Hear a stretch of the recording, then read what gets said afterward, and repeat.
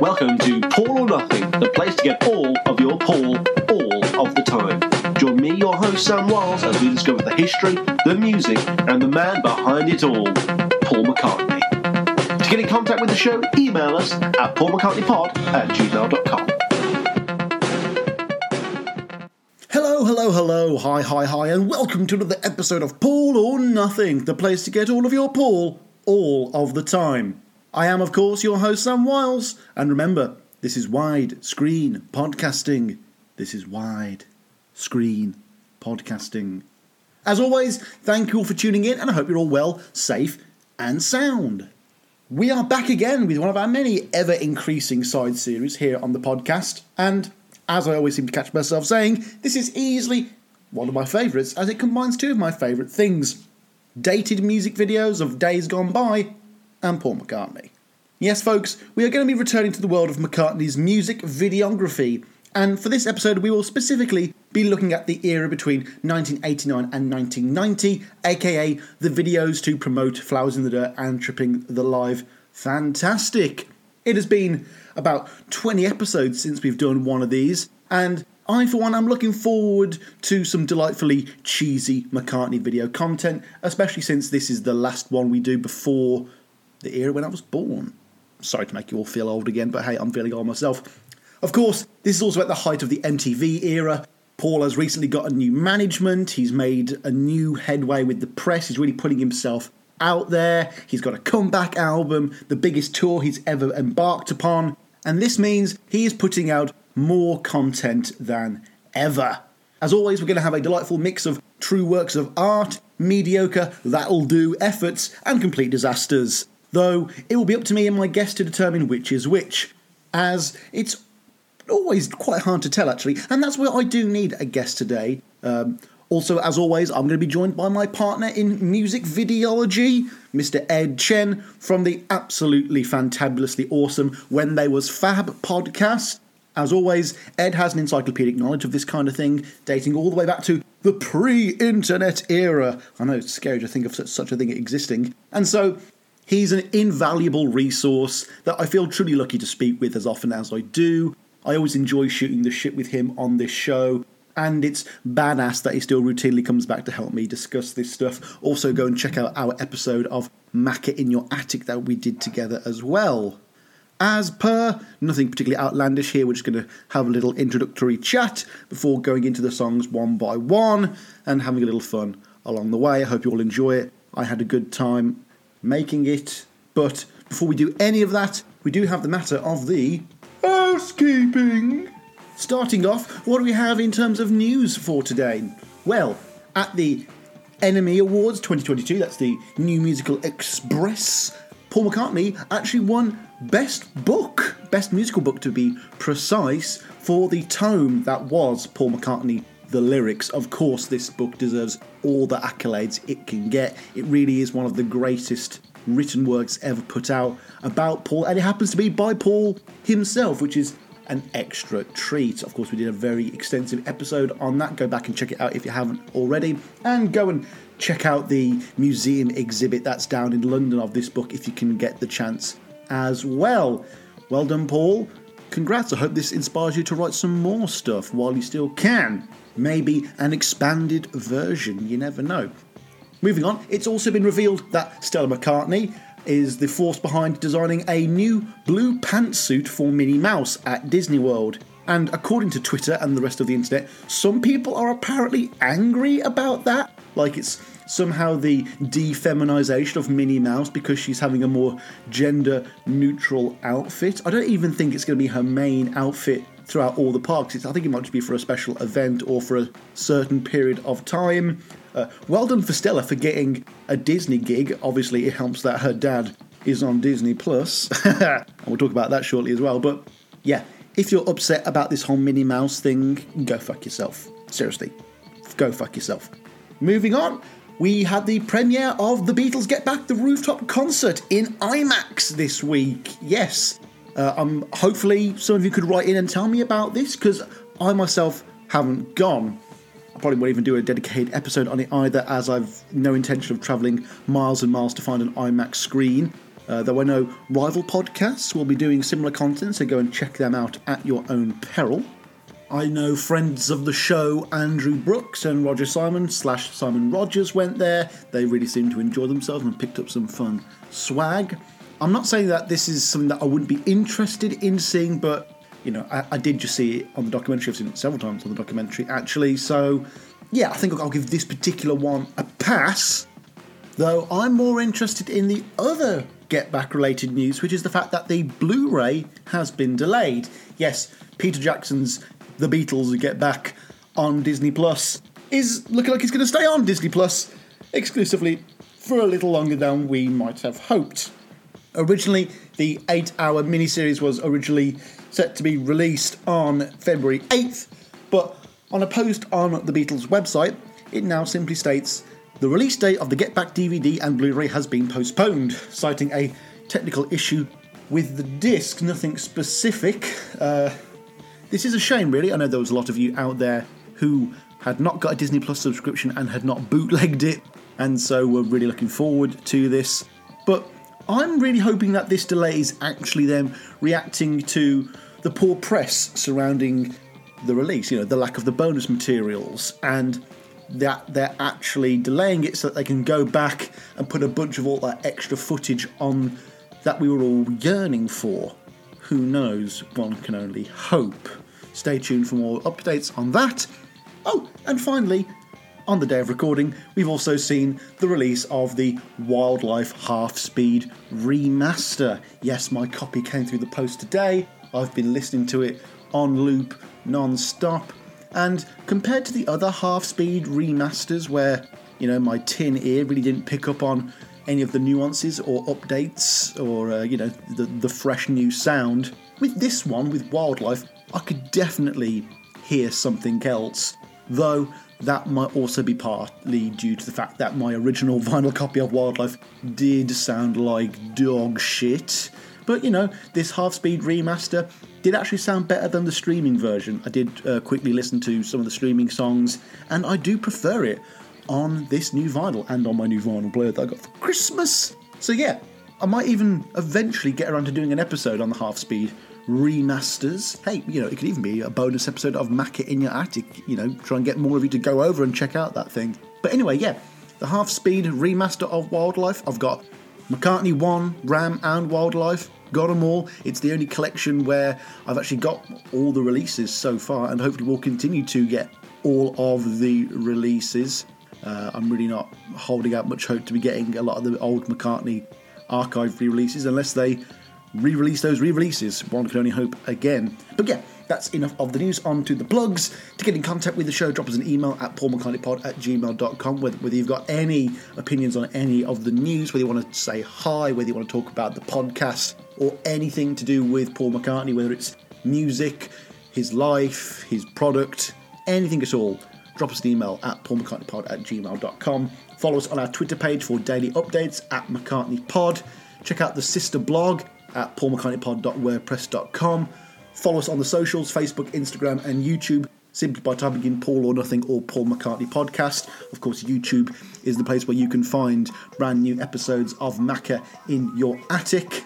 The latest episode being with Mr. Stephen Nicholson, the other half of the Trimming the Musical Fat podcast, where we go through his literal attic. He's actually in an attic in the episode. It's the first time ever, folks. It's not just a generic Beatles room or someone's lounge. This is an attic. So go and check out the very first true episode of Macca in Your Attic on our YouTube page.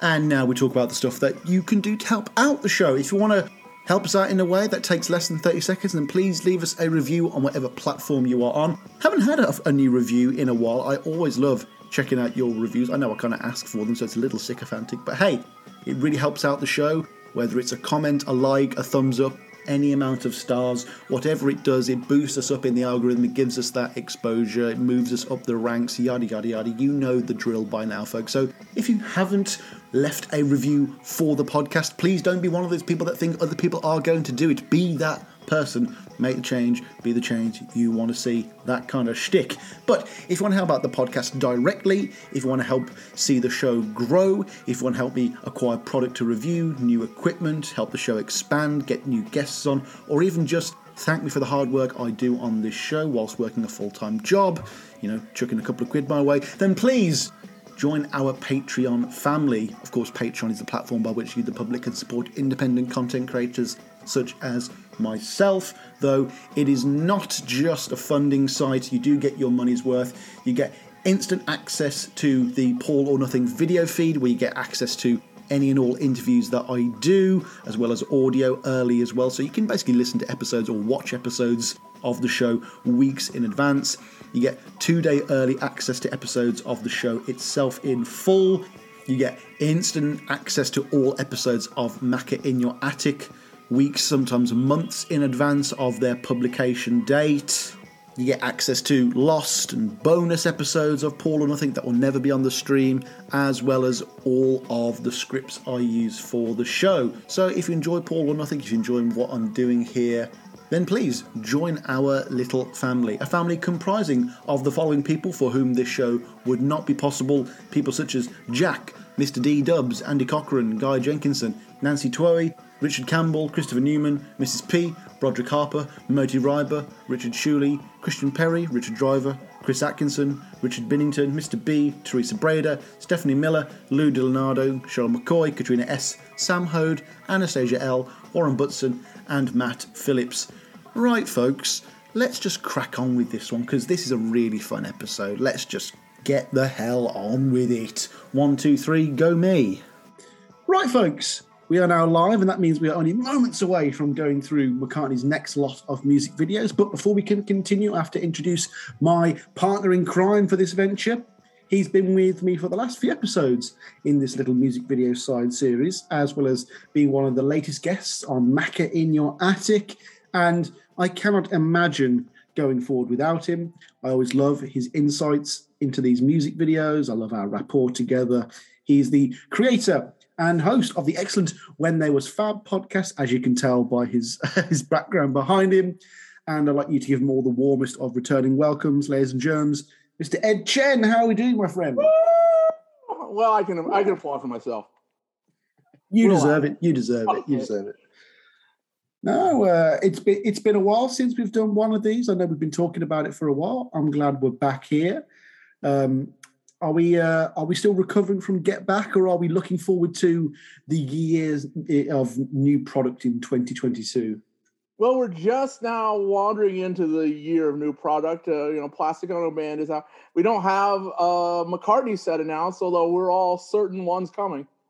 Yeah, we've got the half-speed remaster of Wildlife on the way as well. Very much looking forward to that. But it would be nice if we got maybe 2 McCartney archive releases this year, to make up for last year as well. But I guess we'll have to see what happens. You never know. Yeah, what's going to come? It's either going to be Back to the Egg in London Town, or it's going to be something from the mid to late 80s. Dare I say it? A Broad Street to deluxe edition. I reckon it's more likely to be Off the Ground. I've just got a feeling it's going to be off the ground. I don't know what it is, but Hope of Deliverance is one of his most streamed songs on Spotify. That might sway it, You never know.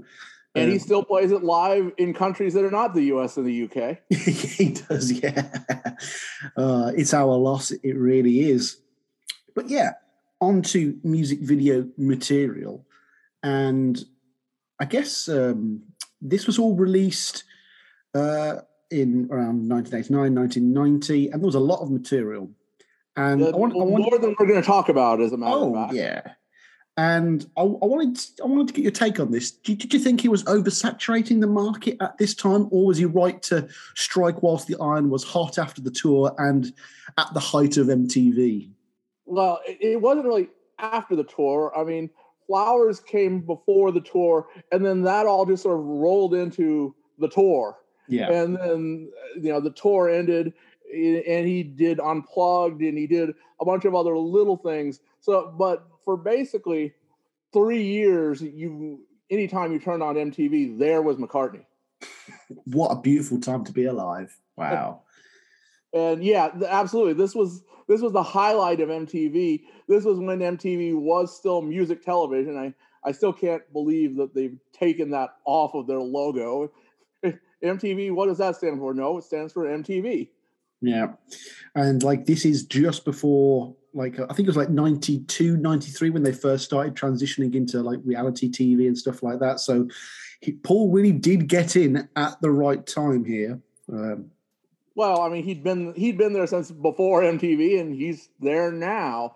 Yeah, I mean, it still stuns me that we're hitting anniversaries and there's nostalgia for the early seasons of The Real World. They're doing 20 plus year reunions are one of the things that they're using to sell Paramount Plus to the world. It's like, nostalgia. What a funny thing. Speaking of nostalgia, obviously, of course, this was all widely bootlegged at first, but it was also put on the McCartney Years DVD release, a lot of this stuff as well. But how much of what we're going to look at today was included on the Flowers in the Dirt archive set? Most of it. Most of it. Okay. I mean, and that's the best way to officially obtain it, because on the McCartney Years they cropped everything to widescreen. Oh God, not widescreen. The biggest 90s and most of these were intended to be viewed in 4:3. So it's like you lose the top and the bottom of what you see on the McCartney Years on a lot of these videos. As long as they, if you go and look at the official list, they always list those separately. Version C of the My Brave Face video, yeah, it's the one that they cropped for the McCartney Years. As long as they crop out Paul's terrible fashions choices from this period, I guess we'll be all right. I like the zebra. I like the zebra suit. I like that stage costume. What is this? I mean, oh my gosh, look at it. Look at it. And there's the white, there's the orange, and there's the yellow. I think there's a red one as well in there somewhere. I'm sure I've seen a red one. There must be. Write into paulonothing@gmail.com if you can. and Artie Saraf of the Fab Four, he's very proud of his pseudo zebra costume. No, that would be a good Halloween costume. He has a one of their side projects is what they call Wings Band, but they also do 89, 90 McCartney in there. Nice. I mean, they actually have a Linda. Oh wow, that's cool. Obviously, speaking of image, this was a big revamp for Paul in this period. He's got his new manager after Press to Play. He's making a huge push in terms of interviews, TV appearances, press junkets, and that kind of thing. Do you like the rejuvenated McCartney, or do you kind of have a little bit of a yearning for the older, more innocent presentation of Paul, say, from before Flowers? Well, I mean, he was starting to get a lot more show busy.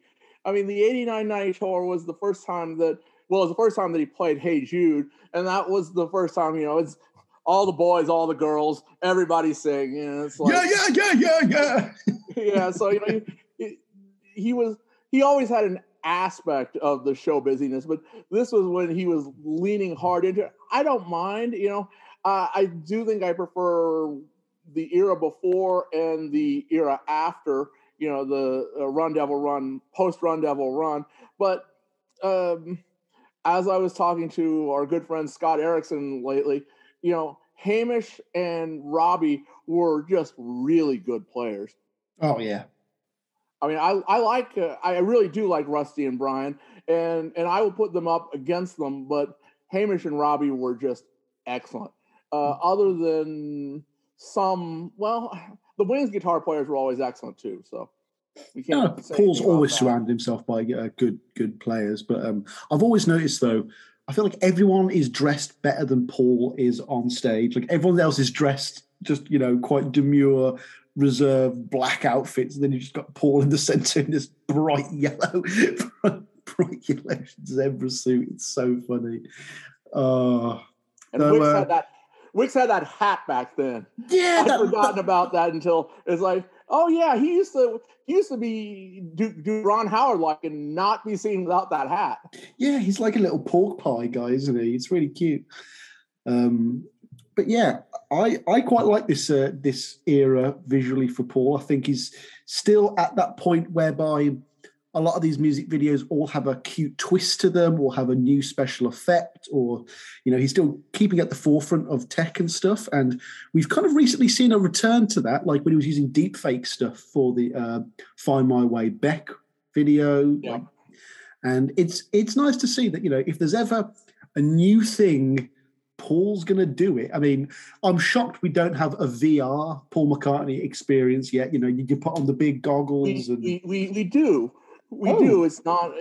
He had done Live and Let Die in VR for the Oculus. Oh my gosh! It's no longer available, but he did it, and he did those six clips where he's talking about the videos and plays them. That was for the Oculus. The company that produced them is no longer available. They don't exist anymore. They got bought out by somebody. But the clips are out there, and you can sort of see what it looks like in 3D if you don't have an Oculus by manipulating the arrow keys on your keyboard, so you can see everything that was filmed. I'm just looking at it now. There was a Dance Tonight VR. There was an Early Days VR. Seems like a lot of new stuff was doing. And a coming up VR. There were like 6 of them. I think those were Pure McCartney things. Pure McCartney. Oh my gosh, I can't believe it. See, my one of my best friends has just got an Oculus, and it's blown me away. It's the future, Ed. It really is. And like, if they can somehow get me to Shea Stadium through a VR Oculus set, I will be very happy. So I can just scream in my lounge, pretend I'm there. Shea would be hard, but I was talking to John about this in one of our recent Get Back shows. We've got enough footage that they could do it for Get Back. Mm-hmm. They can reasonably create, at least the rooftop, they can certainly reasonably recreate that. Yeah. Or, I mean, even if it's just like, like the Beatles rock band where you just have those cartoony-ish models, even if it was just that, I'd be pretty happy. Just to, at least to be able to explore the environment and just scan the Apple offices and let me walk up and down. Or be down there on the street and actually talk to those people, the little old lady or the guy who doesn't like the Beatles. On the street. Maybe you could play as Mal Evans and you have to delay the police as long as possible. Just go ask them. I'll just go ask them. One moment. And then just stand there having a cigarette for 10 minutes. Right. Let us move on to the first of today's videos then. And we are going to enter the vibrant world of Flowers in the Dirt era McCartney releases, starting with My Brave Face, directed by Roger Lunn. My brave, my brave, my brave.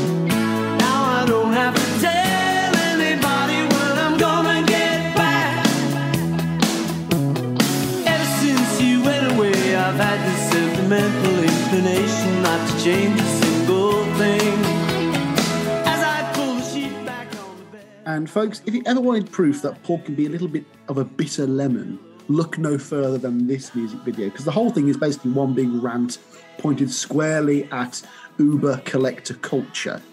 The video starts with a collector declaring that he has an all-consuming passion for collecting Beatles, Wings and McCartney memorabilia, meaning he'd be a great guest for Mac at United, actually. And he says he's going to show us his latest acquisition. He puts in the videotape. It's the video for My Brave Face. Very nice. The rest of the video is footage of Paul and his new band playing the song at an abandoned school in North London, which is intercut with the collector breaking into a building to steal Paul's Hofner bass guitar. And this culminates in him showing off all of his stolen goods before the authorities come and arrest him at the end. Right, Ed.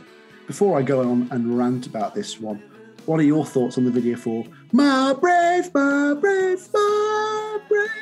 Face? Well, this is always what Paul does. If he wants to remind people, hey, I was a Beatle, he will throw out a video which includes clips of the others, putting the Dezo Hoffman stuff in there. I guess it was kind of rare at the time, but collectors had access to it. The Weston Supermare and on the go-karts. I mean, it was in the, they were parodying it in the Ruddles, for goodness sake. So, I mean, that wasn't that rare.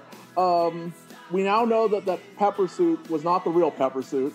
Wasn't it? Oh my gosh, that's funny. He had a duplicate made, and that's the one. Yeah, no, he didn't want anybody touching the real pepper suit. Yeah, we see a load of, or at least a load of things are referenced. There's the pepper suit.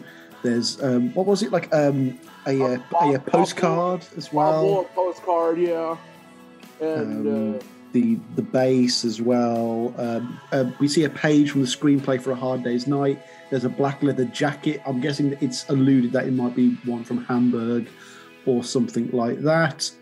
But yeah, this is a very nostalgic-based episode. All of that footage as well, like you say. It's like when George kind of did the same thing for all those years ago. Well, Paul and the Band on the Run video. Yeah, the Band on the Run video as well. One of the Band on the Run videos, which was just nothing but, hey, I was a Beatle. That was literally it. For what it's worth, though, I think this is a pretty charming video. I'm always a sucker for something that's self-aware and meta. And it's a fun little story with lots of references to keep you coming back and make sure you've caught them all, at least before the age of the internet when you can just pause. And, seeing Paul with his new band is pretty special. At this point, they do look like they really are enjoying themselves. But Lumpy Trousers was the name that they had come up for themselves, which I still like. Yeah, I forgot about that. That is funny. Do you think Paul's having a bit of a dig at collectors here then? Is he upset with the casual fans, or is he more just upset with people who steal his stuff? Well, there's certainly some of that, and he's never gotten over the fact that his 61 Cavern bass got stolen. And now we know it wasn't actually during Get Back that it got stolen, that it made it through Get Back and it made it into the giant warehouse of Beatle instruments, and that was when it got stolen, was between then and Abbey Road. No, he even directly calls out Sotheby's or Sotheby's. Yep. Is that a case of alleged, or is that documented that they were selling stuff that he was upset with? No, that's pretty real. Yeah, there's a lot of stuff that he did not feel should have gone up for auction that did. I mean, that all ties into some of his hard feelings with his mother-in-law. Jim's second wife and Ruth McCartney. And they either have or have not made up. We don't know that just yet. But yeah, there were stories that she even sold his original birth certificate at one time. Oh my God, that's pretty mad. And the other thing right around this time was Ringo was on Saturday Night Live, and you remember that opening skit where, which was set at a Sotheby's and Sotheby's style auction, and it's the toothbrush that Paul used during the recording of I'm Looking Through You, and it even has the little rubber tip. Did Paul actually use the little rubber tip? It is our belief that he actually used the little rubber tip. and then the punchline was the final item up for auction was Ringo. Oh, that's cute. An actual so he rolled out, peace and love with the beard, and he's in a 64 suit, and it's like he comes with all of the original fingers. Or with all the blisters as well, hopefully. Yeah, exactly. So anyway, that's kind of where the Beatles were with the auction houses at the time. They've more or less made up with those folks, but still not completely. McCartney is still angry with them on occasion. It's funny though that he showed things like the pepper suit and a Hofner bass, because most of those items are going to totally be without the, beyond the reach of the average collector. What he should have done is just shown alternate variants of the Uea Soleil release. That's what I can get. Or he'll dive into the future. It's like, here's what I'm going to do in 25 years. I'm going to make you buy every color of this damn album. Yeah, like it would be great if you paused it at the right second. You could see like Flowers in the Dirt, Violet, or Splatter Edition. My gosh. It was cool that obviously that the Hofner was referenced in this though, because obviously Elvis Costello during these sessions made him get the old Hofner back out and play it. So it does link. Speaking of Costello though, there's about 2 seconds of screen time, which very, very brief shot of Elvis. Yeah. I mean, at least they did reference him, but it does feel like he was almost made to include him. And he was like, right, well, what's the bare minimum I can do to feature this guy? We're not on good terms at the moment. Although they came around as well. Elvis gets his due in the box. So he does. We get the full demo tape, and that is really cool. All the various versions of My Brave Face through the year. It would be really nice if we actually did another video with one of those. Although, the time for that seems to have passed, I guess. Unless you're George Harrison, who's going to put out My Sweet Lord video 6 months after the fact. Yes, no, that was interesting. I was quite enjoyed to see that. There's like a What Is Life video that came out a couple of years ago for him as well. I was like, where's that come from? This one, though, the My Brave Face video, it actually earned a nomination for Best Video at the 1990 Brit Awards and lost out to Lullaby by The Cure, which I checked out. And yeah, that was robbed from Paul there. That video has not aged nearly as well. As you mentioned earlier, this has a widescreen variant on the McCartney Years DVD, and on all the websites that like list the multiple versions of stuff, apparently the French, Spanish, German, and Italian versions all count as separate editions of this video. And there's also they do because the subtitles are burned into the screen. So it's like the Harrison Got My Mind Set on You clip. We're going to edit it just this much and call that a different version because, well, I guess it really and truly is. We're taking the 6 frames out of the center here. And then there was another one called The Making of the Promo. And it's like that's the other promo. Before we leave the Prime promo, you got to love the closing shot. The CCTV turns around, and then the chair turns around, and there's McCartney in his Godfather pose. Yes. So you've come to me on the day of Stella's wedding, and you're still my Hofner bass. I'm gonna make you an album you can't refuse. Yeah. So okay, yeah. The version 2, which is the making of the video, which is some behind the scenes footage from the making of the original video, but it's something else that he has been doing for a while now. It's like, okay, if we're gonna have any sort of pseudo performance clip in there, we're gonna film all the behind the scenes stuff and put that out later when people have gotten to the point that they're bored with the original video. Yeah. No. There's so much behind the scenes stuff that he's done over the years, and you'd like to think it has like really illuminating insights or really fun stories, and it's mostly just B-roll. Like Paul stood back going, although they do. I think a lot of those sort of pulled faces and things are things they actually insert shots that they just specifically did for this version of the clip. So, I mean, the band probably came in for a day. They rehearsed in the morning. It's like, well, what do we do in the afternoon? I know. Let's film some insert shots because we're going to make a B version of the My Brave Face clip. People don't want to see this Japanese guy, and people have already seen the Dezo Hoffman footage 6 million times. We'll give them something else. It's funny, though. From this era onwards, not only do we have loads of variations of the albums, of the singles, of the formats, so many variations on these videos as well. I mean, is it like a lack of certainty, or is it just, hey, let's just keep making content? If MTV keeps playing all of these, let's keep them happy, I guess. Exactly that, and the fact that he was going on tour, so it's like, well, let's give him something new. I'm going to be on this week with Kurt Loder, so sure, well, we can call it a world premiere video. Yeah, and like I guess, well, I mean, he did the Get Back film around this time as well, but I guess maybe he didn't want to do like what he did with Rock Show and like have all this footage be released long after it's relevant, and it's a lot more instant, and it does make up for the fact that some people couldn't see the tour as well. It's a nice consolation prize, I guess. Next up, though, we're going to move on to a music video that would even make George Harrison blush. This is variation 1 of This One, directed by Tim Pope. Did I ever take you in my arms, look you in the eye, tell you that I do? Did I ever open up my heart and let you look inside? If I never did it, I was only waiting for a better moment that didn't come.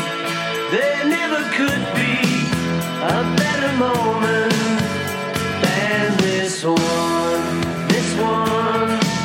This one is lighting above the ocean.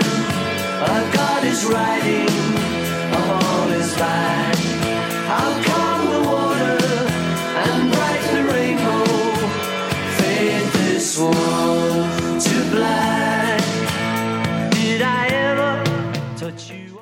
This was filmed at the Albert Wharf Studios in London, and it opens with this blurry shot coming into focus with Paul sat in front of a swan with a guy up on its back, the front cover for the single, and zoom ins to his face, and then it's him and Linda sat in this Indian locale, and then there's some finger puppets. Then we fade to black, and we cut to Paul in makeup as he opens up a door to present himself again. There's no plot to this at all. And then there's the swan, and he's holding a crystal ball. Then there's this psychedelic montage sequence of people dancing in traditional Indian garb, and the band in these white outfits doing silly hijinks. And then there's more of the flying swan. We cut back to Paul and Linda sitting cross-legged with the rest of them behind, all in Indian garb again, with Paul and Linda doing some kind of organised little mime. Yeah, the guy's riding up on his back. Yeah. And very strange little bit of sign language there, but it's certainly very interesting. There's a lot to break down and discuss with this video, Ed. So I'll let you take the floor. How does version 1 of This One rub off on you? Well, you're omitting my favorite part. They painted eyes over their eylids. I wanted to touch on that, yeah. Sometimes you see them with their real eyes looking, and then they close their eyes, and there are these giant eyes, these sort of anime eyes painted over their eyelids. Yeah, there's quite a lot of unintentionally creepy imagery throughout this video. Like, I find it's quite nightmarish, that those large eye sequences, and they almost seem to chop out a couple of frames as well, so like there's quite jerky movement. And then there's that shot of Paul with the makeup on doing a little dance from inside the heart-shaped door, and it was like something from Eraserhead. It was really, really scary, just like it had a very Twin Peaks feel to it, an Indian Twin Peaks feel to it. Indian Twin Peaks. That's literally it. And then at the end, when you get the rest of the band in the weird eye makeup, again with the low frame rate thing, with the addition of flashing strobe lights, it's like, what is this fever dream going on right now? There's 2 videos here. There's the Indian stuff and then the creepy makeup stuff, and they try to connect it. Doesn't quite work, but I mean, what I have to commend this video for is going balls to the walls with concept, imagination, eye-catching imagery, and a crazy 80s cocaine-inspired production value. Like, shall we do this? Yeah, let's do it. Like, that is the whole video here.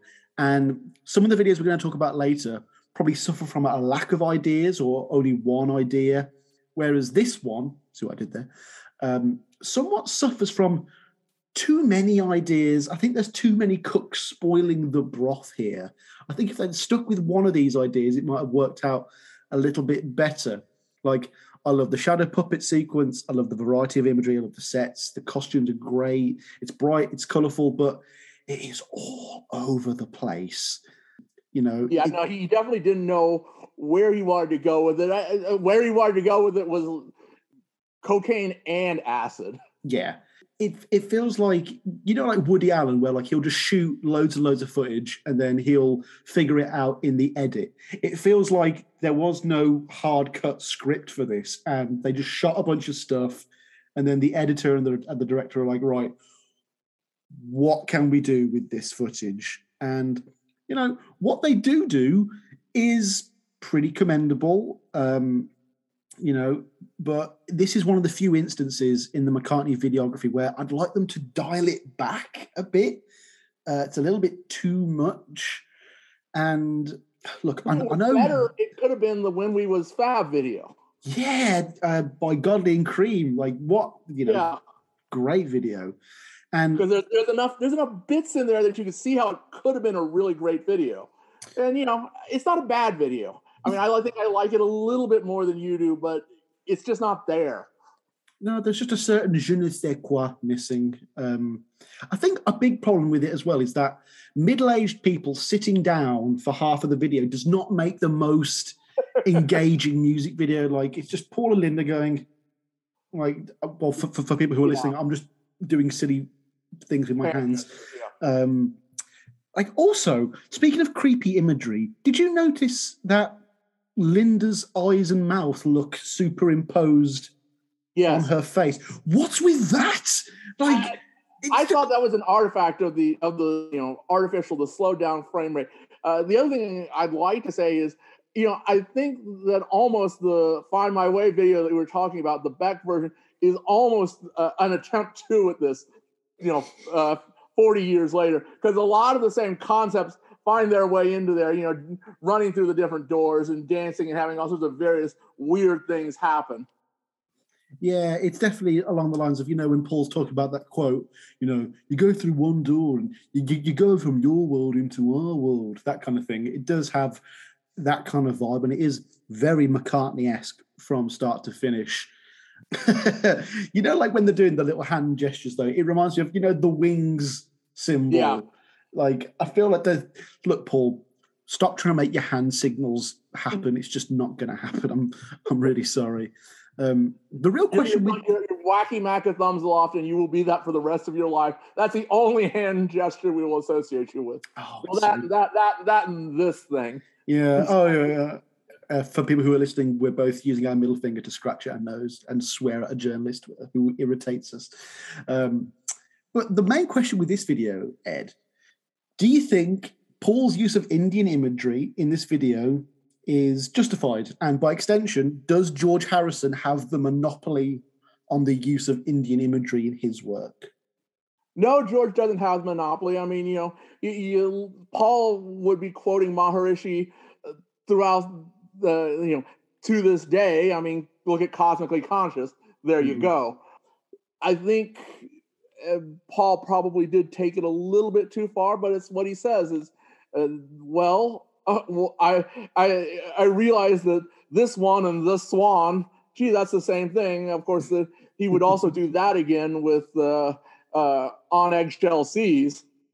And in the next album. Biker Like a Nikon as well. Yeah, he was all about the puns in this era. Well, he was leaning hard into the dad thing. Paul McCartney dad joke, yeah. You could see that he was just sitting there. What can I do to amuse James?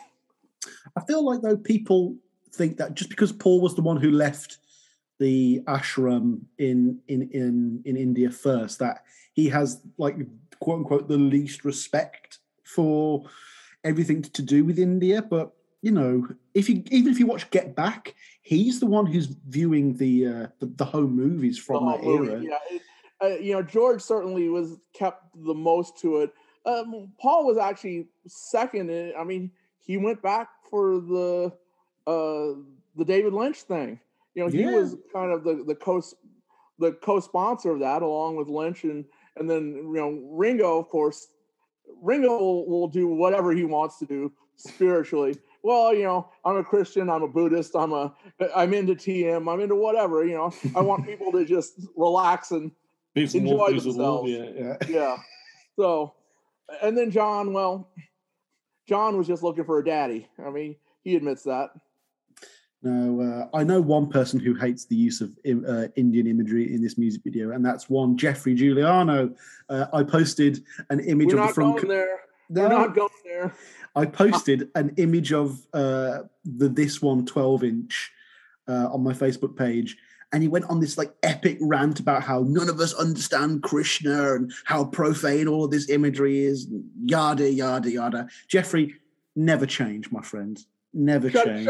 Shut up, Ronald. We're never going to forget that you spent the first part of your career in a red wig selling hamburgers.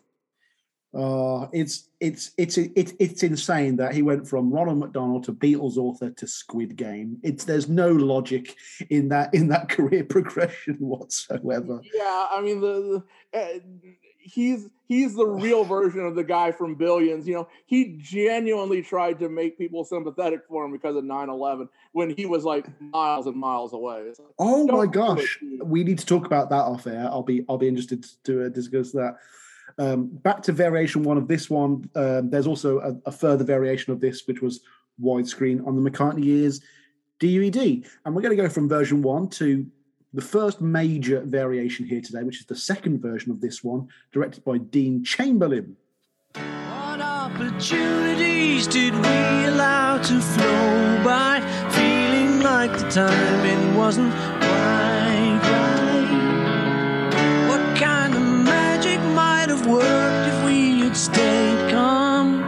Couldn't I have given you a better life? Did I ever take you in my arms, look you in the eye, tell you that I do?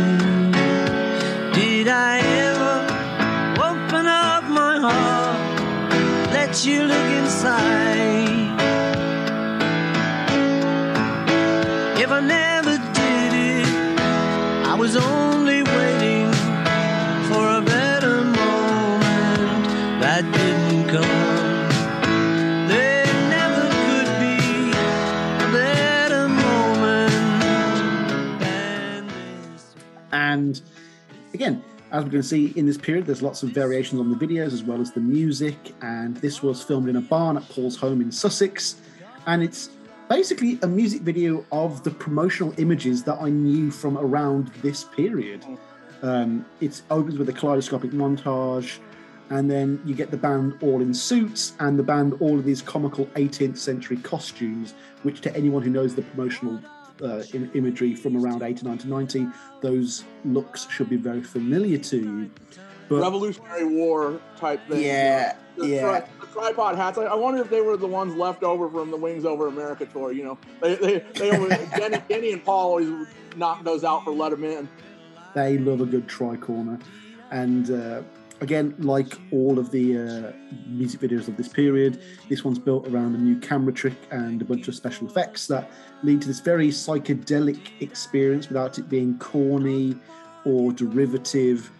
And essentially, it's kind of like stop motion. Like, film is 24 frames per second.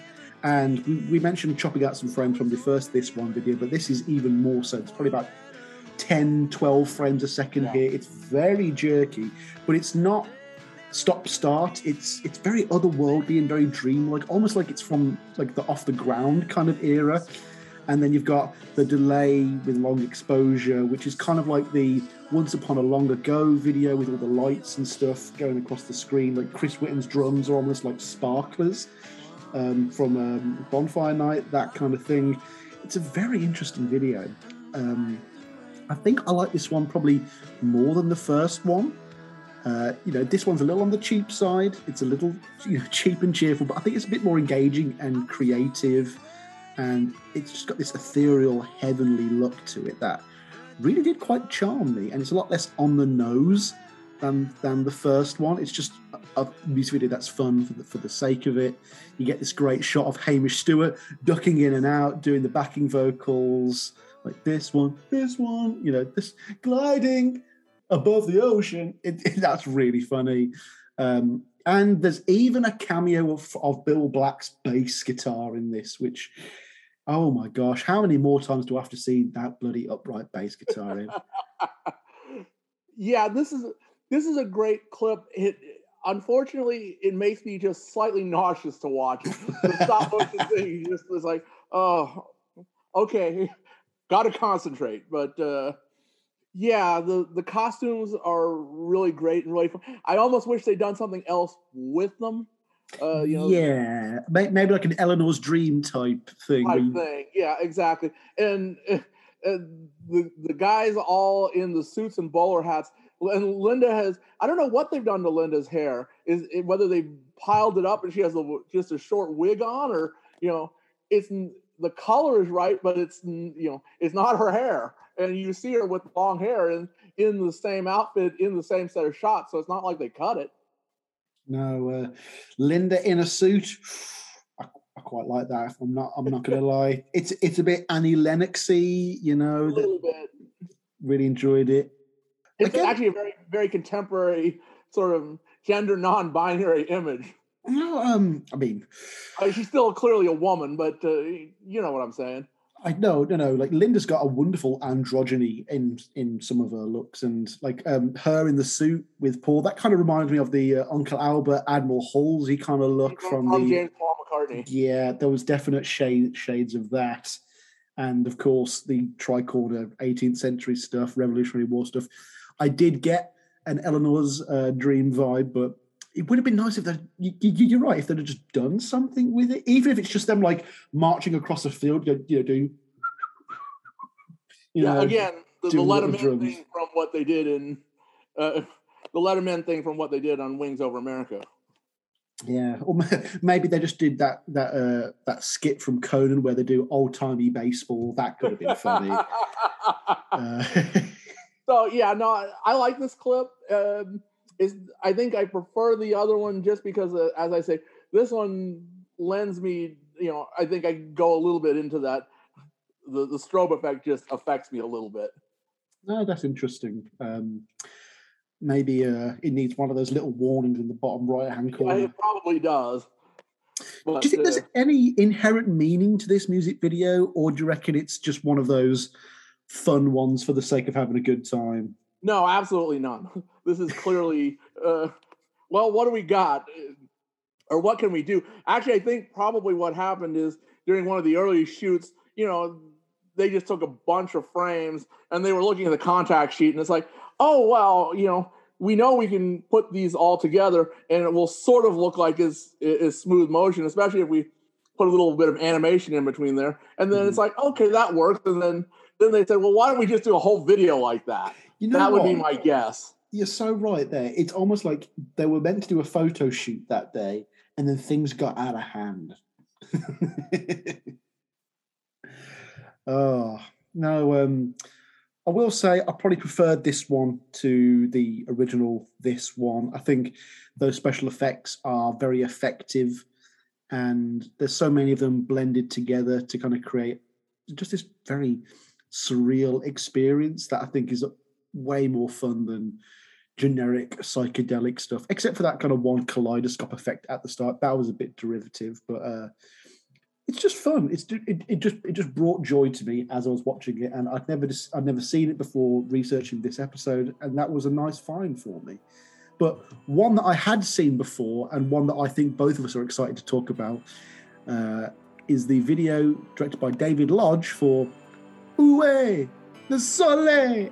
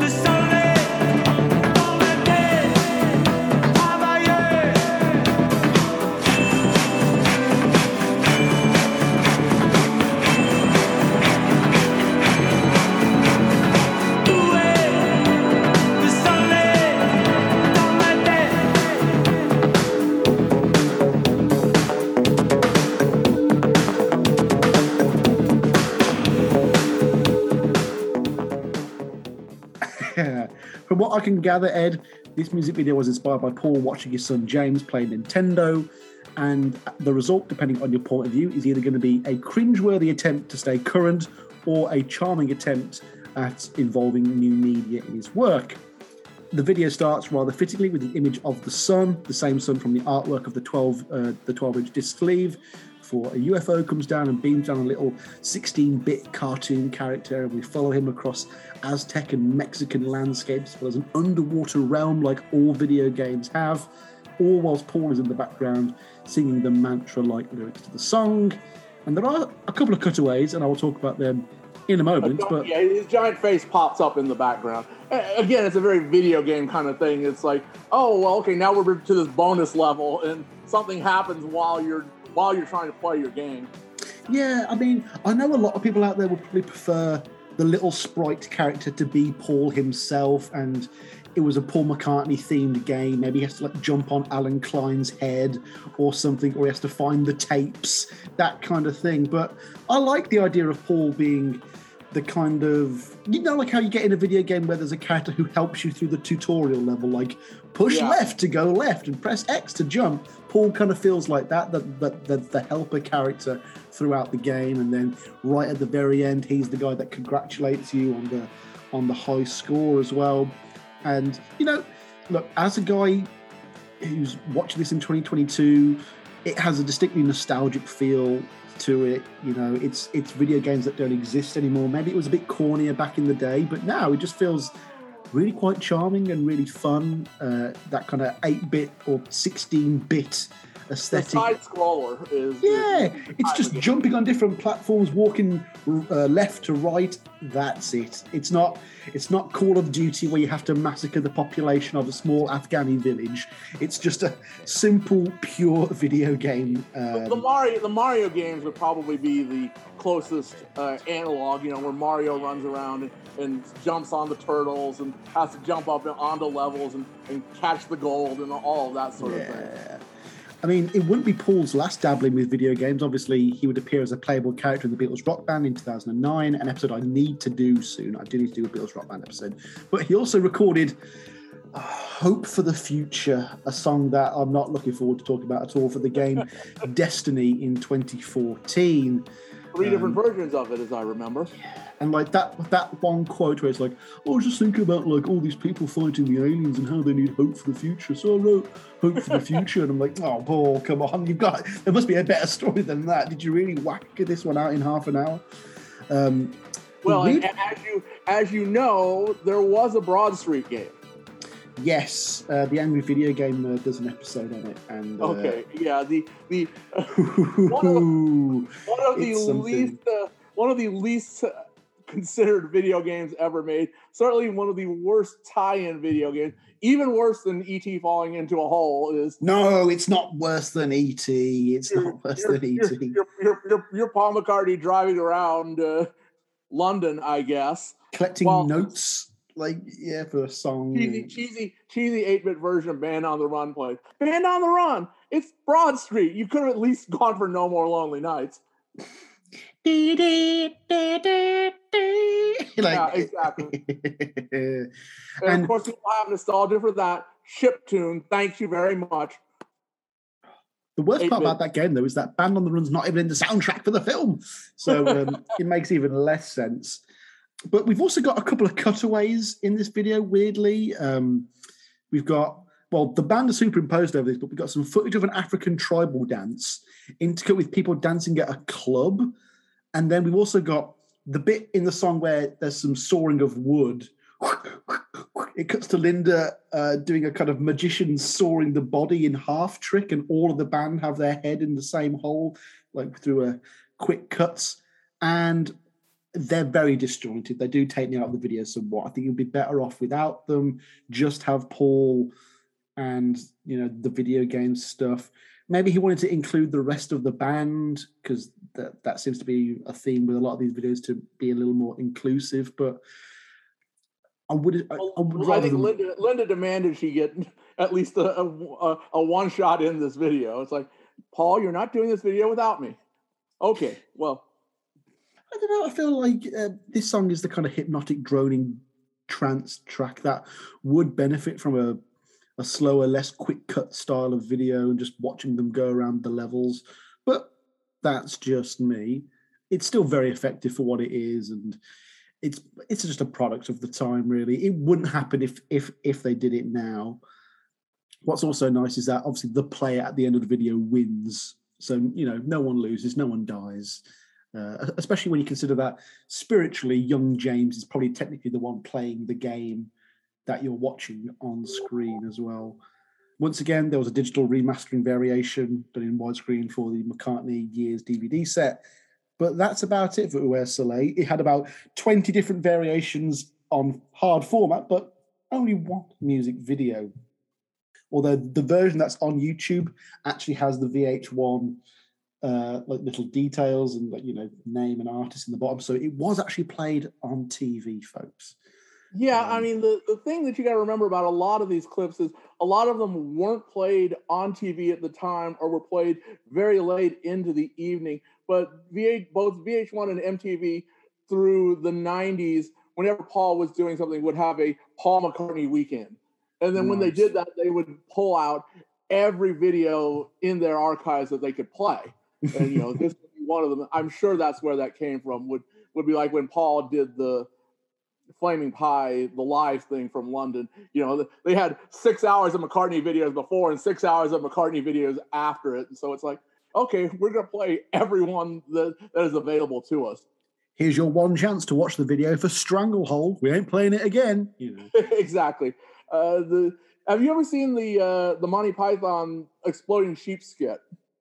No, Exploding Sheep. The reason I mention this is, so you got John Cleese, they're talking about sending sheep up into space for some reason, and it's all or mostly in mock French. And John Cleese just goes, "Oué," and then something else, and then "dans la tête." It's like, oh my gosh, I know that from somewhere. Because they're talking about, sending how are we going to send the sheep up in, how are we going to put booster rockets on the sheep and send it up into space? And it's like, we want it to go up into the sky, and how are we going to do this? Well, we're going to use our heads. And it's like, gee, I wonder if that actually inspired Paul, if Paul may have seen that when he was writing these lyrics. Or, I mean, it's not that uncommon a phrase, use your head, but still.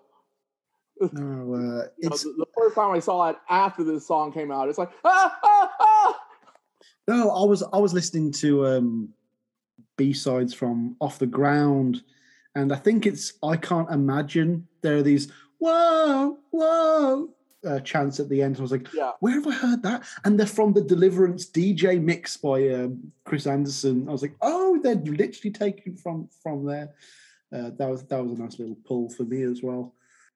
Overall, though, Où est Soleil, I think it's another quality video. I really enjoyed this. It's fun. It's a lot of fun. Yeah, it's not as good as the My Brave Face video, but I'm glad that he did it.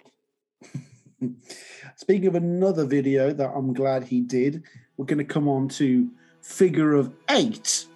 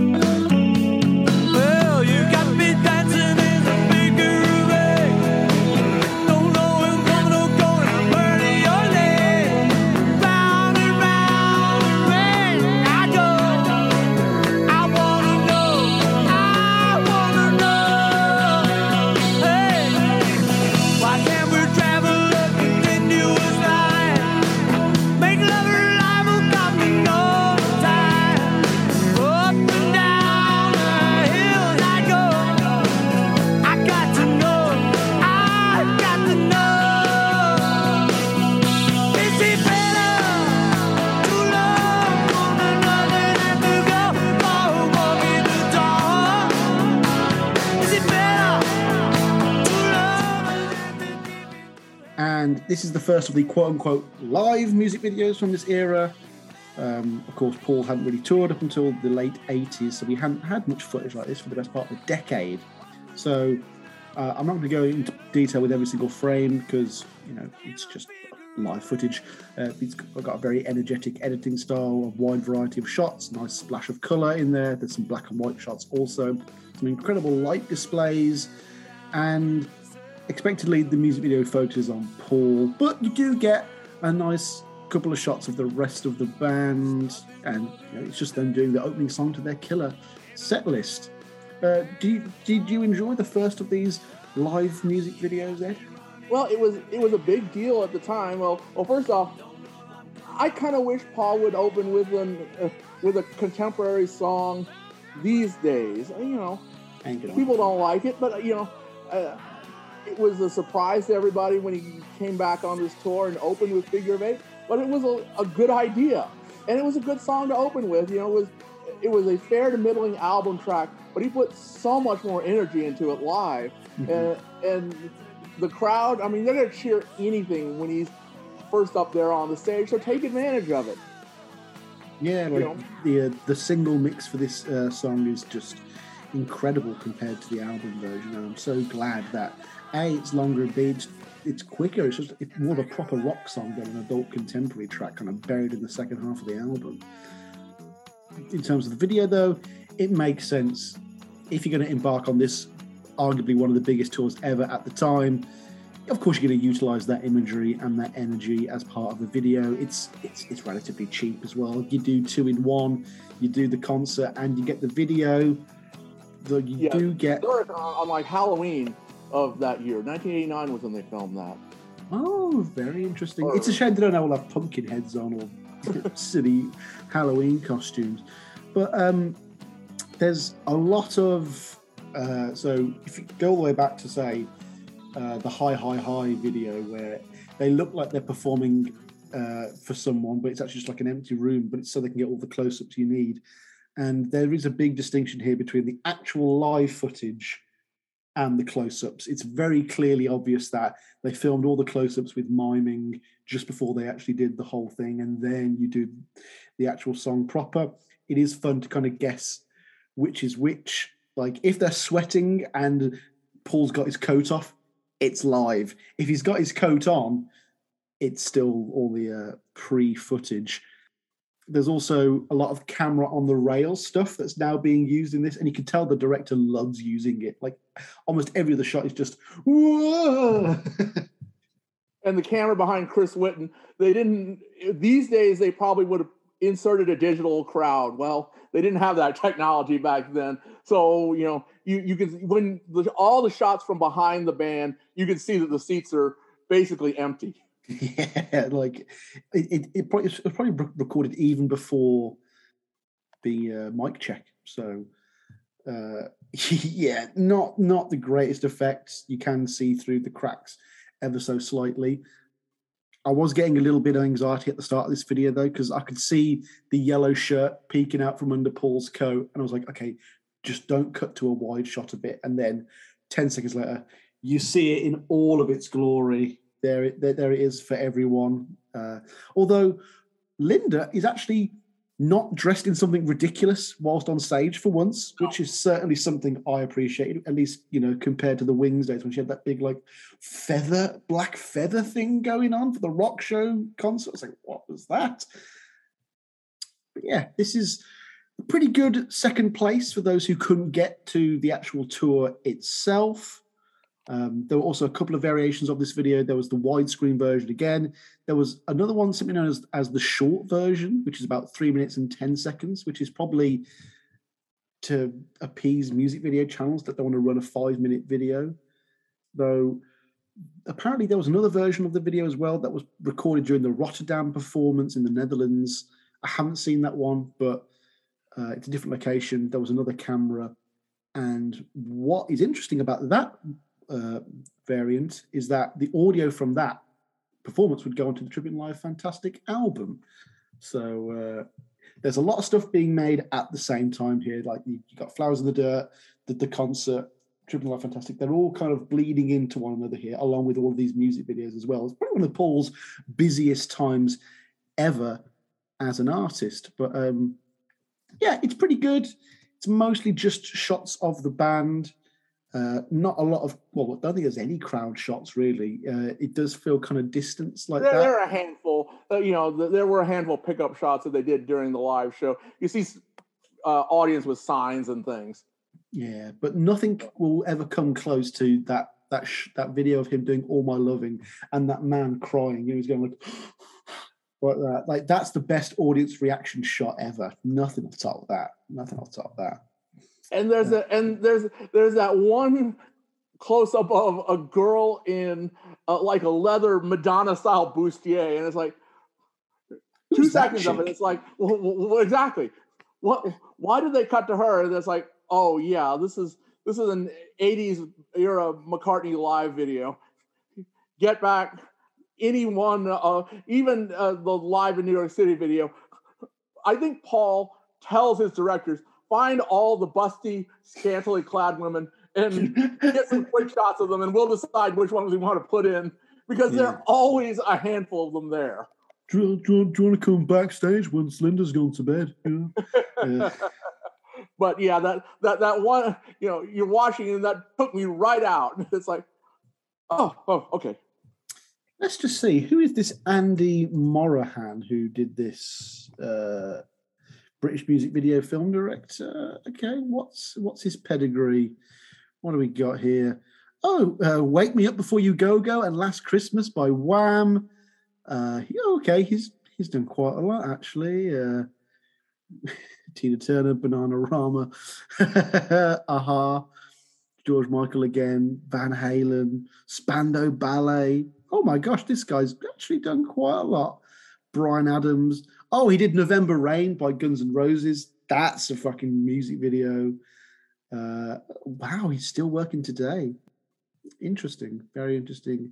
Okay, he did Don't Stop Moving by S Club 7. Now we're talking. And he even did a music video for Meatloaf in 2010, R.I.P. Meatloaf.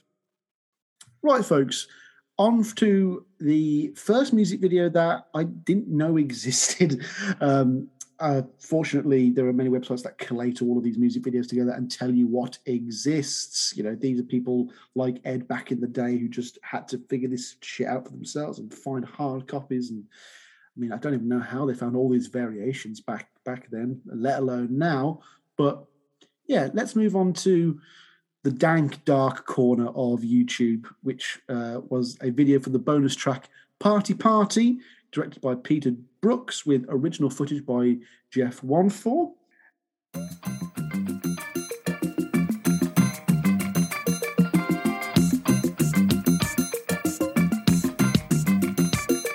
The party just begun.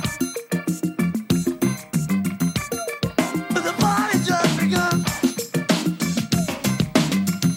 Party, party. All night long. Just party, party. All night long.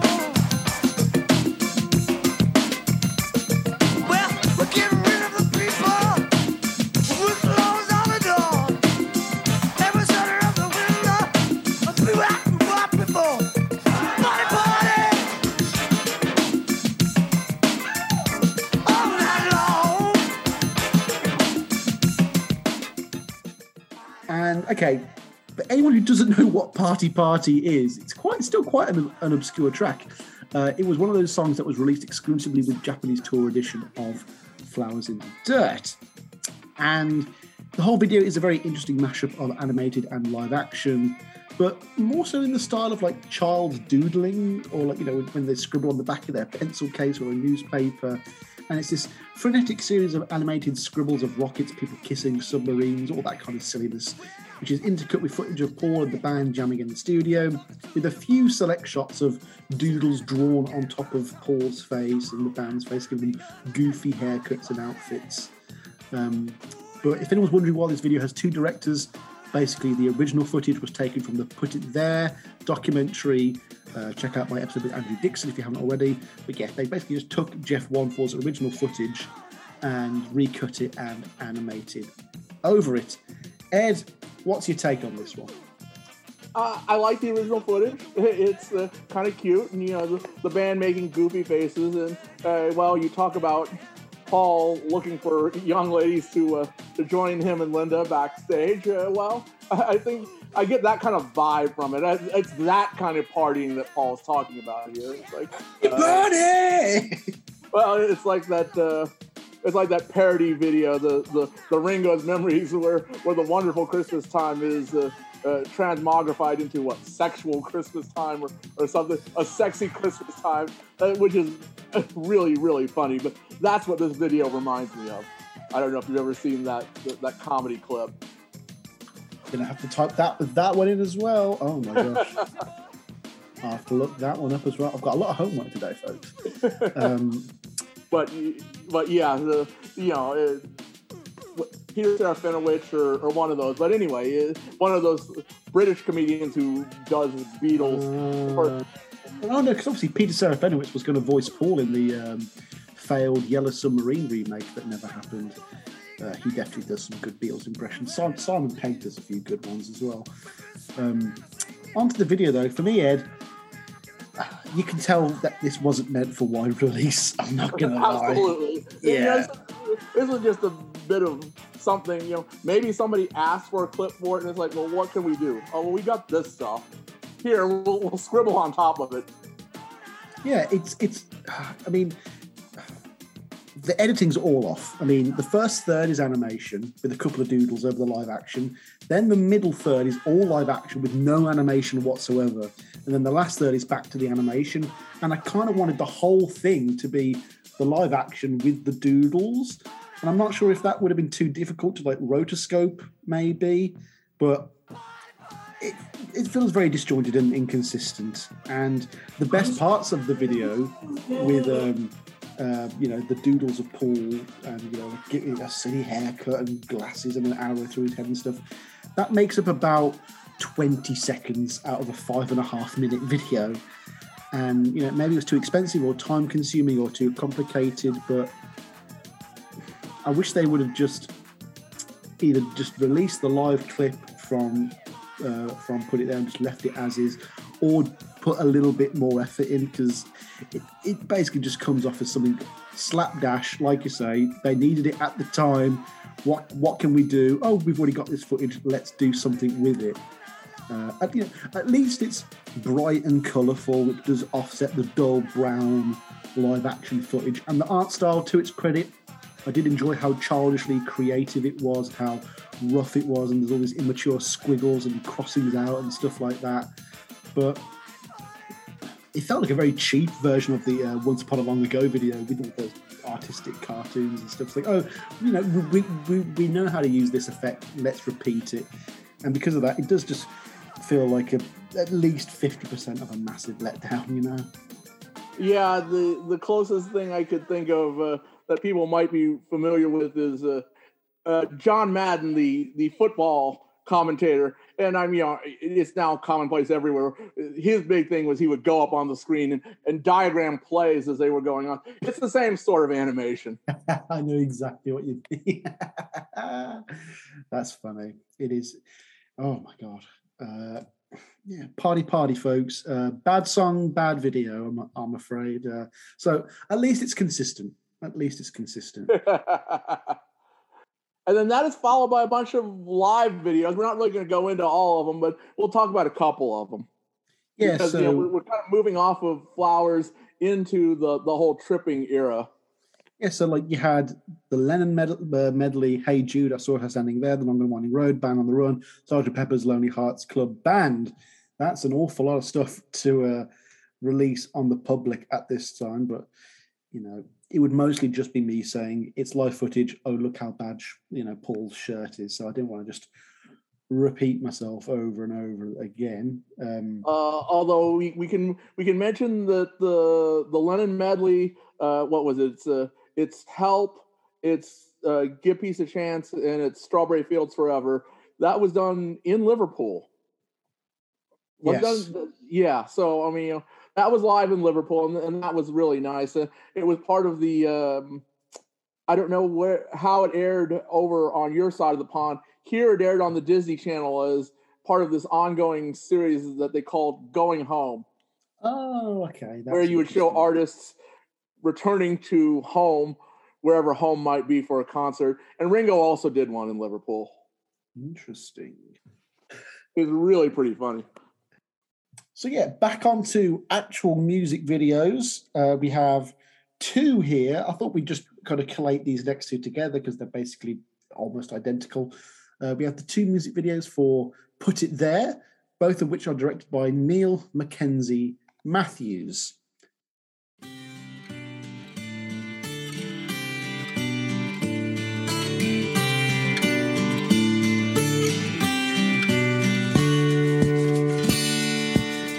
Give me your hand, I'd like to shake it. I want to show you I'm your friend. You'll understand if I can make it clear. It's all that matters in the end. Put it there, if it weighs a ton. That's what a father said to his young son. I don't care if it weighs a ton, as long as you and I are here. Put it there. Long as you and I are here, put it there. Version A, or version 1, it has an incredibly simple concept to it. It's footage of Paul on his acoustic guitar doing the chords and not the plucking, which I thought was very strange. And it's all intercut with a series of quick vignettes of fathers and sons doing father and son coming of age kind of situations, you know, fixing a bike, both reading the paper, shaving together, teaching the son how to play the trumpet, or swimming, bedtime stories, play fighting, and even a bit of soccer. You know, to my American fans, it's football. The most notable aspect about this video, though, is the whole thing's presented in this light blue filter, which makes it kind of black and whitish, but it's a lot softer, the effect. And yeah, it's just full of Paul McCartney sentimentality. Was that something you responded to, Ed? Well, yeah, I liked it. I mean, you know, I will go for Paul quoting his dad, you know, do it now, put it there. It's like, okay, yeah, that's really kind of fun, especially when you realize that, well, James was at exactly that age where Paul was the one passing on these bits of wisdom to the younger generation. And there's even a little cameo from a young James McCartney as well. There's a very touching photo towards the end of a young James applying what I assume is Paul's clown makeup for the Say, Say, Say music video. Yeah, that would be my guess. Or it may have been left over. I mean, the other time Paul dressed up that well, there was Broad Street, of course, Mm-hmm. You know, where he was in the pancake. And then before that, they did go all clown for Mardi Gras, but that was pre-James. Yeah, it must, because, like, you know that bit goes, these tears ain't drying, and they do that. It's got to be that bit. It really does. But yeah, it's hard not to choke up with this video. Really, it's very simple. It's very effective. It goes for the gut. It goes for the heartstrings, and you know, whereas with another video later on, I'm going to call it out for having too simple an idea. This one succeeds because the idea is really simple. The song's about dads. The video is about dads. And it all just blends effortlessly. It's not complicated by any means. They really could have upped the melodrama of the whole thing, but it's actually quite grounded and realistic. It's not people going, whoa, in the video. It's just like a dad smiling at his son while shaving or something. It's very touching, and obviously there's a whole lot of shaking hands as well, because they are literally putting it there, as it were. It really is quite adorable, actually. It's lovely. I mean, it's what I was saying to you earlier. You know, Paul was really leaning into the dad thing during the Flowers era, you know, more than he was. Well, I mean, before it had been girls. This was his first boy. So, you know, probably meant a little bit more to him to have a boy growing up and going through these sorts of pre-teenage things. Mm-hmm. You know, he got past the toddler stage, and he was actually turning into a young man at that point in time.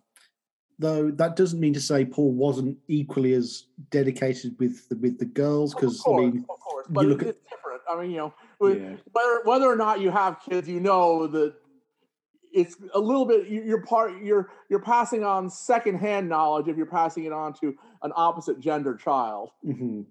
So, I mean, just look at Paul in the Get Back with Heather, the way he's just chucking her up.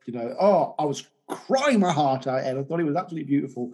And then you've got that song Fairy Tale from '78 with Heather and Stella, and he's just doing like a little bedtime story for them.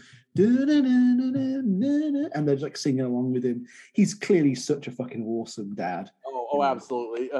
Although what I said in our own show, and I still believe it, the difference between 1969 and 2021, well, now 2022, if any dad were to throw his daughter up in a low ceiling room like that, for Child Protective Services would be in there in 2 minutes. It's like, nope, you can't do that. She's going to bump her head on the ceiling, and you do it one more time, we're going to take her away. No, well, if John can get his daughter back from Child Protective Services, if he can keep Kyoko, I can keep Heather. But anyway, so yeah, no, agreed. It's a great song. It's a really sort of heartwarming video, and it's where Paul was at that point in time. It also benefits from being really short as well. Like, this is a video that doesn't outstay its welcome. If it was 5 minutes of this kind of shtick, it might be great. Yeah, but I mean, it's barely 2 minutes long. Put it there. Like, it's in and out, and you are left going, oh, my heartstrings have been plucked from my chest. We've also got a second variation, though, and it seems to exist as a backup in case Paul didn't like the vignettes from the first one. And of course, he would like the alternative version because it's just him. In all seriousness, this one is made up just entirely from the guitar footage from the first one, and it doesn't cut away to anything else. Though in this one, it's not blue. It's got more of a sepia kind of 1930s feel to it, probably to big up the sentimentality, harken to the 30s when Jim Mack and his band were going along. But do you get any enjoyment out of this variant, or is it just a curiosity to add to the list for you? It's a curiosity, although I'm glad it exists. It's nice to see his fingers reasonably up close to see how he's playing the song exactly. Of course, it's still very much a rarity. It's not on the Flowers box set. So, I mean, people may have a little bit of a hard time getting a hold of this clip. It wouldn't be a McCartney archive release if something key wasn't missing from it, though. That's what makes them what they are. It's what makes it Paul. I mean, I guess, again, since it is so short, you could argue that if there was going to be any track from this album that was going to have a video of just Paul sitting with his guitar, it would this would be it. I wonder if there's any significance to the fact that it's just Paul's solo as well. Like, I mean, more likely than not, it's cheaper to produce it with Paul. You don't have to pay Hamish and the other guitarists who do appear on this track, or Chris Whittam does the percussion for it as well. Keeping them out keeps costs low, but maybe it also points to the fact that this might be, one of the ones where there was no input from the rest of the band. This is a song that Paul wrote on his own. There was no collaboration whatsoever. It's a pure McCartney track, and maybe he's just reflecting that a little as well. I mean, there's not even a Linda cameo in this. Yeah, exactly. So yeah, no, I think it's just, here's the clip. Enjoy. Yeah. But or don't, since you probably won't be able to see it unless you search a little bit. It's on YouTube, folks. You can find it on YouTube before they take it down after this episode goes out. Also, rather interestingly, the guy who shot both of these videos was a photographer by trade and not a prolific producer at all, probably just one of McCartney's friends. And his only other credit as a director for a video was another one we'll be talking about shortly. But pressing ever onwards, we have the video for a song that I'm very much looking forward to, because it means at least I'll be able to give a passing mention to the Phil Ramone sessions. This is We Got Married, directed by Aubrey Powell.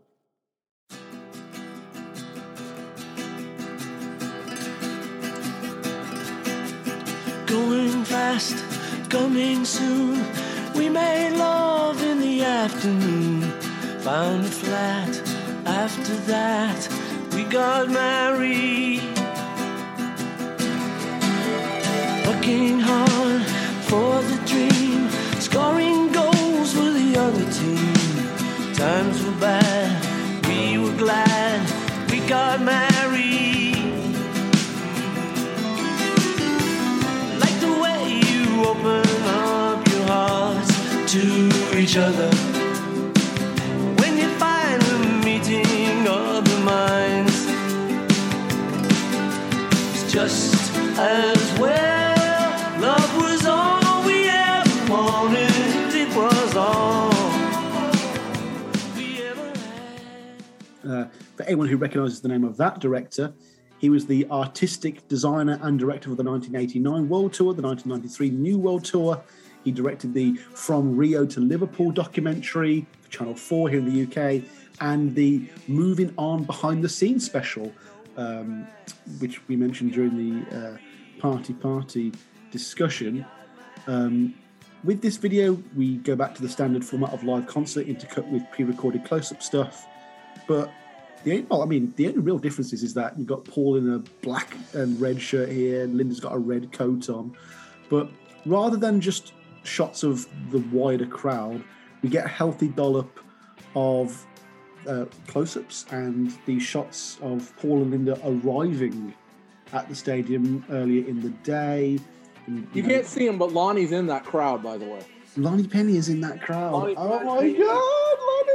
Oh my God! Lonnie actually flew out for the first 3 nights of the McCartney tour when he hit the U.S. back in 1989. And this is at the LA Forum, the LA Forum, yep. Yeah. Now, I mean, the best bit about this video is the trivia about where that footage comes from, because the shots of them arriving at the LA Forum turns out were actually originally shot for Visa commercials. Correct. Which is insane. Like, I know that the tour is expensive, but I didn't know he had to sell out this badly. Well, the deal was Paul agreed for Visa to sponsor the tour, and again, he was following Ringo's lead because the previous Ringo tour had been sponsored by the Discover card. Actually, it's the next Ringo tour. Okay, other way around. The next Ringo tour would be sponsored by the Discover card because that one would be circa anthology. What? Because there were anthology commercials with Ringo, or there were Ringo commercials for Discover during anthology. Right, that's interesting. But Paul actually cut a deal with them. It's like, look, I'm never going to say anything about your credit card. You can use clips of it, and the tagline was Visa, it's everywhere you want to be. So you got clips of them. You got very brief stadium clips. You got clips of them arriving, and that's all that sort of various footage. But nowhere is he talking about, I want you to get a Visa card. Imagine Paul being like, yeah, get your Visa card today. Like that. Oh my gosh. There's got to be a good Visa pun, and I will think of it before this episode is over. She. Visa woman! You were spending too much time with the blotto, guys. Yeah. My card, don't give me presents. Yeah. Oh my gosh. I know Paul's not a peasant with Visa. So yeah, that's where those crowd shots were done. And, that was a wild crowd. I mean, Lonnie's told me those stories on any number of occasions. But as you would expect, this was the first time Paul was back in the States since 1976.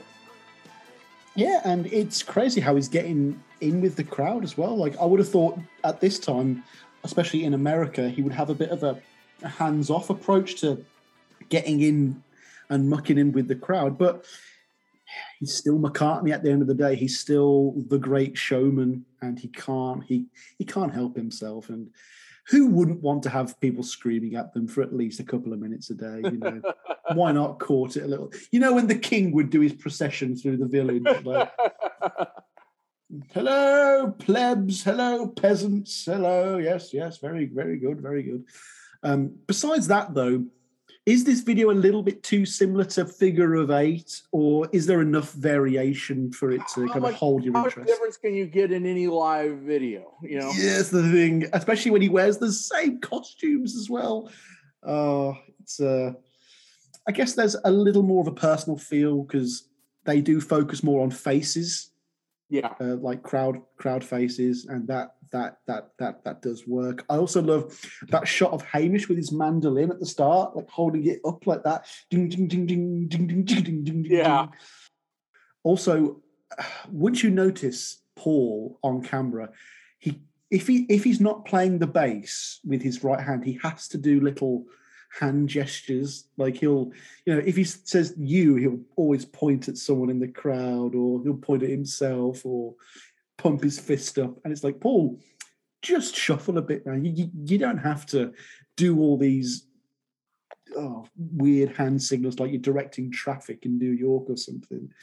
Well, which allows me to bring up the P.S. Love Me Do clip. Is the clip where Paul has no instrument in his hands. Oh, he doesn't. No, he doesn't. Singing. You know what? Let's. I'll go back to the one I was going to talk about next. Let's talk about P.S. Love Me Do. As I write this letter,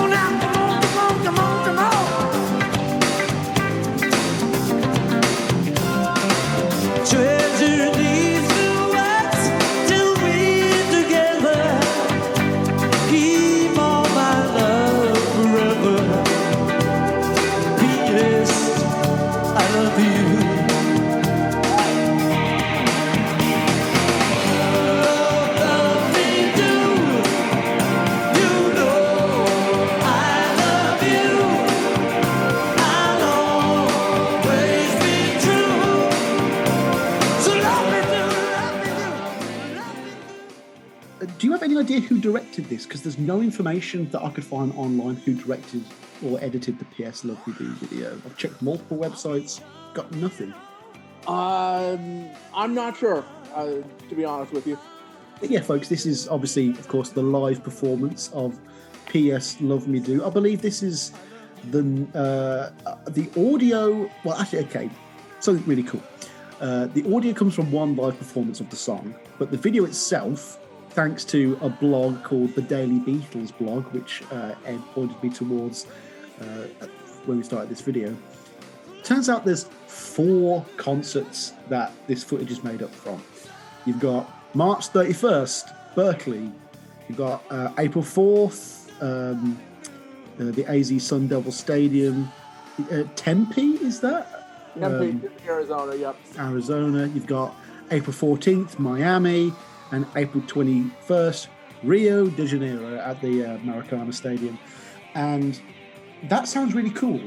I like the idea that you've got these Beatle fanatics pointing out that, the shot of the Union Jack draped over the piano had to be from the Miami gig, because that was in the time where that happened. And the close-ups have to be from the California gig, because Paul's top button was undone, and his top button wasn't undone in the other ones. And the Arizona stuff has a slightly different black and white striped shirt, so that's where that comes from. And the big crowd shots that show 180,000 people, obviously they have to come from the Rio stuff. And it's interesting that such a big song needed so much footage to convey its majesty, shall we say. But yeah, the big problem here is, folks, is that it's synced terribly. It is synced, there's a couple of bits in Get Back where the mouths don't quite match, but the rest of the movie's so well done that you kind of forgive it. Imagine if the entire movie didn't sync up, so it's like, letter. And then after that, it'll be bits where Paul's just standing there and he's meant to be singing, bits where he's singing when he's not singing. The drums never hit at the right point. Hamish and Robbie just seem to be wildly flailing when nothing's happening. It is just all over the place. The shots feel random. There's no flow to anything in the editing. And, I was kind of hoping that this video would be this bad because it would mean that I wouldn't have to say anything positive about the song. I still feel that way. Without even getting to the song, or rather the medley, there's a reason why no one ever talks about this song. Because it's awful? Well, I mean, the parts aren't that bad. I mean, so Paul owned Love Me Do and P.S. I Love You, so he said, okay, I'm going to take advantage of the fact that these are the only two Beatles songs I own at the time. Although, just as an aside, MPL is now listed as the owner of record for everything up through 65. Okay. If you watch and get back, like Help is now listed as being administered by MPL. It's like, oh, so that did actually change. So whatever lawsuit that was, McCartney is now the one who's dealing with the song copyrights for everything up through 65. And presumably as each year passes, the rest of the Beatles catalog, his half will go to him. And MPL will be the administrator of records, since Yoko cut a deal with Sony, so that then gets to go to MPL. I mean, hopefully Paul will return It's Only a Northern Song to Harris Songs, because for some reason that hopefully that went to Northern Songs for some reason in a weird, ironic twist. But because it was written before Harris Songs was founded, and they actually did the copyright on it when it was still going to be a Pepper song. Right. Oh. Again, go back to Get Back. That bit when they showed the full Beatles copyright, all the songs that they have, and it's like titles that you've never fucking heard of before. Like, what is that? And then George and Ringo make that quip, like, "Do you want to see what you own 0.5% of?" But nobody loves a fairy when they're 40. It's like, that doesn't mean the same thing in 2022 that it meant in 1969 or 1949, does it? No.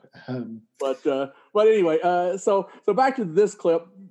Paul, at the time, because Paul had bought Beechwood from EMI, he owned Love Me Do and P.S. I Love You, because that was before Northern Songs or Lenmac or the various Lennon-McCartney companies would be founded with Dick James. So that was why he decided to record these two songs or come up with this medley.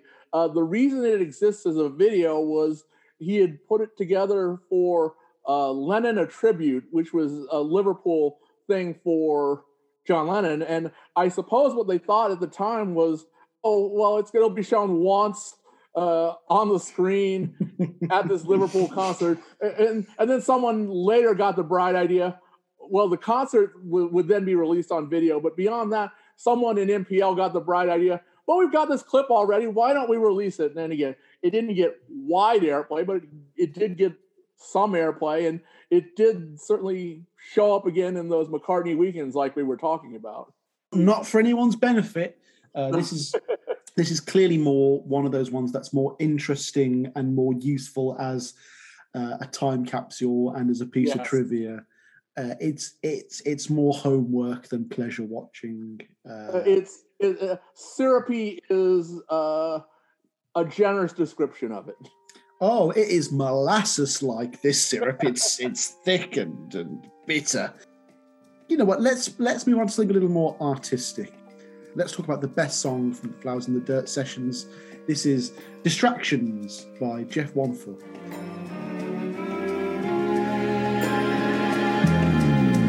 What is this thing in life that persuades me to spend time away from you?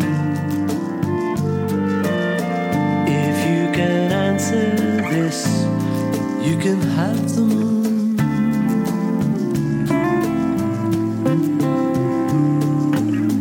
This is the place to be, any way you can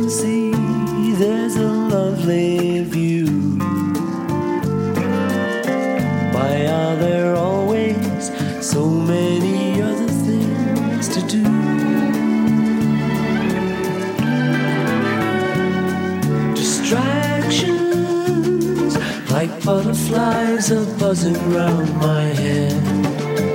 When I'm alone, I think of you.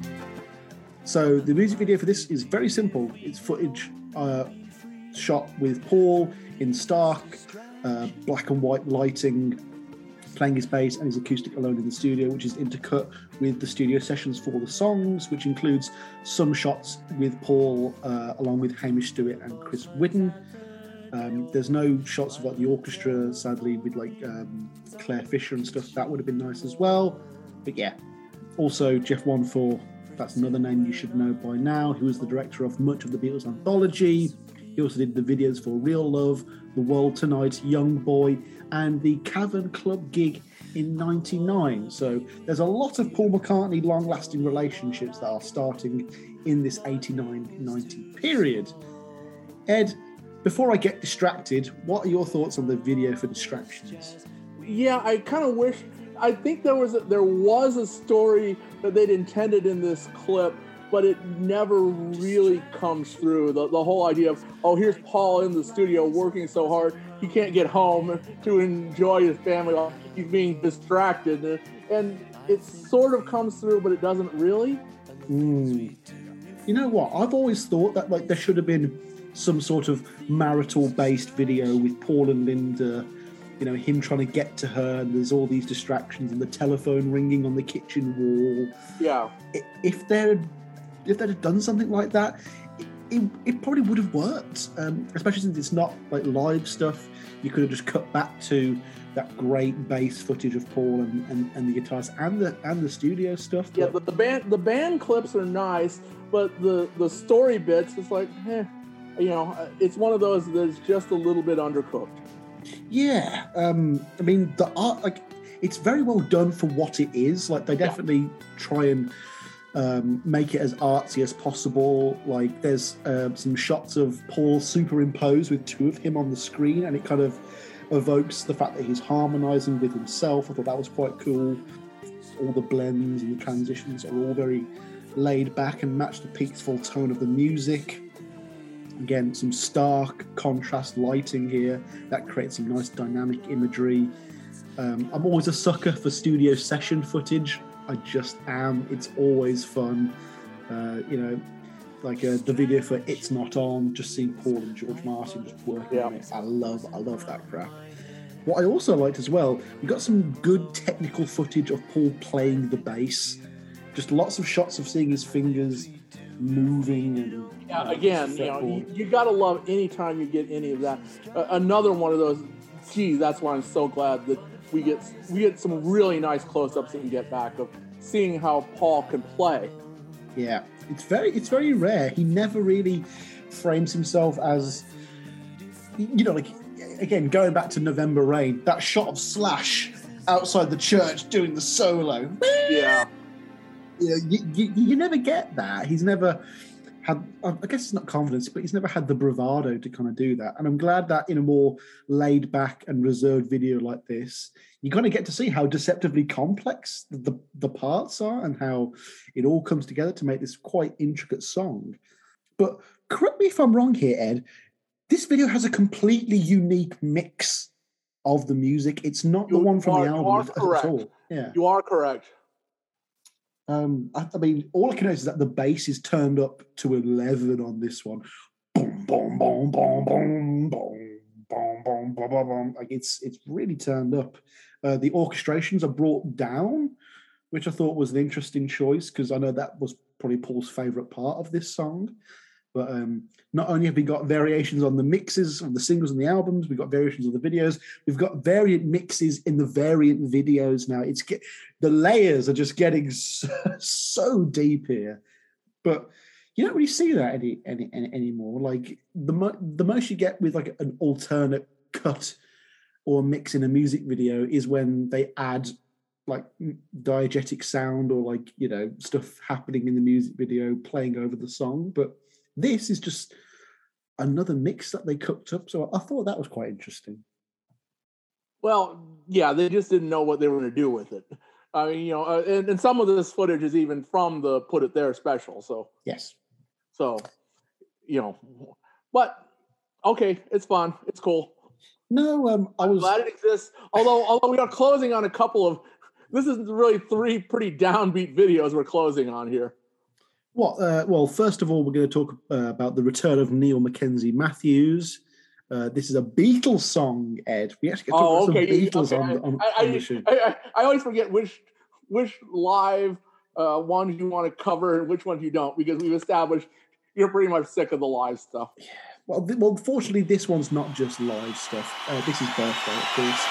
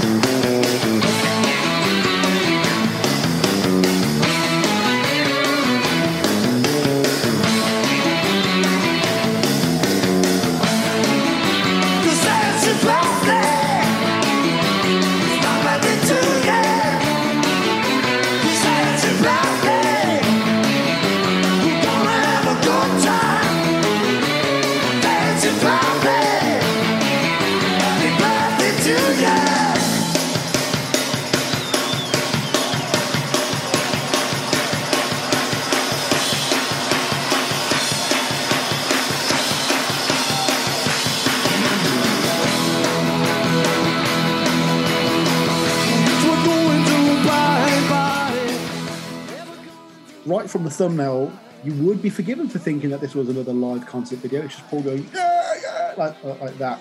But like We Got Married, it does have something to cut away to. But instead of cutting 20 feet to outside the venue, we actually get a little B plot. No prizes for guessing what it is. It's birthday themed. We get a series of chronological birthdays in a young man's life. First birthdays, being born, mom and dad putting food into their face from their first birthday. You get a kid's birthday party, a young man with a woman coming out of a cake, which felt very Magical Mystery Tour stripper sleazy esque. There's a youngish night out at a rave, him getting a car, a comedic middle-aged segment, and then a very comedic old-aged segment. Ed, I really didn't vibe with this one at all. It barely even really should have been a single in the first place, let alone a single with an accompanying music video. But yeah, it was something, they had to release something from Tripping. The best thing about the birthday single, the 12-inch has McCartney wearing a Dallas Cowboys jersey on the cover, which, while I'm not a Cowboys fan, it's like, Texas, yeah! But other than that, yeah, the clips inside, I say leave them rather than take them. They remind me of a bad version of what McCartney likes to do for his videos these days, Oh boy, we're going to put together a story. And we're going to have actors who maybe or kind of sort of can act. Oh, no. The acting in this is so over the top. And the artificiality of the whole thing just completely breaks my suspension of disbelief to no end. And I know I'm being a bit of a spoil sport sourpuss here, but I really don't care. We would have been better off if we just skipped this and said, "Oh, this is a live clip." But yeah, that shows you how much I cared and remembered for it. I watched it yesterday, and all the acty bits have completely disappeared out of my mind.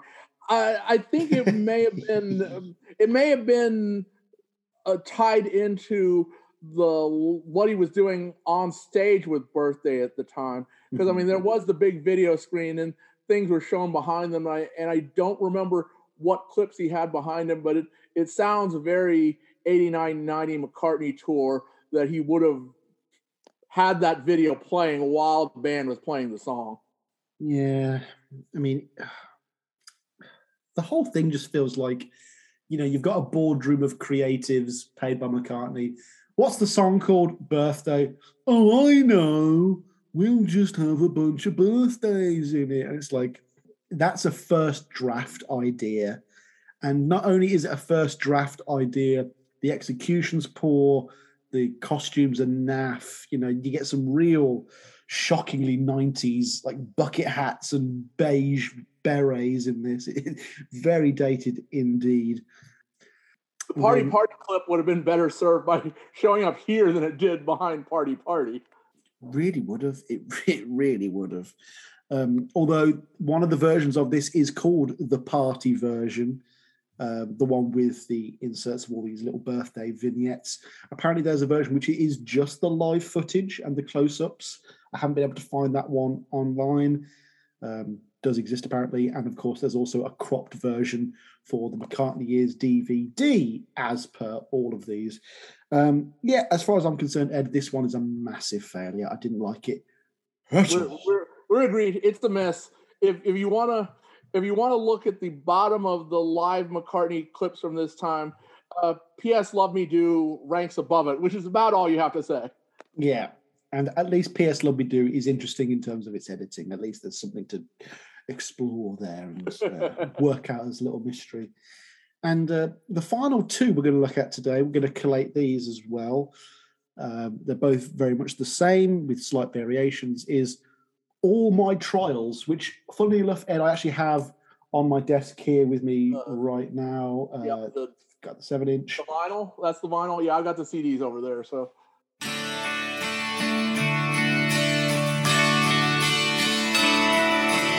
Only one thing that money can't buy.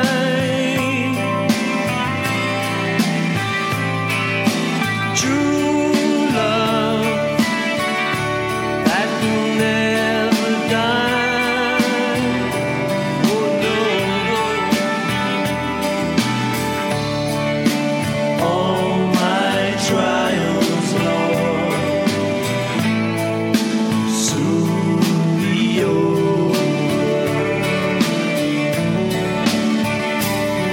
If religion was a thing that money could buy,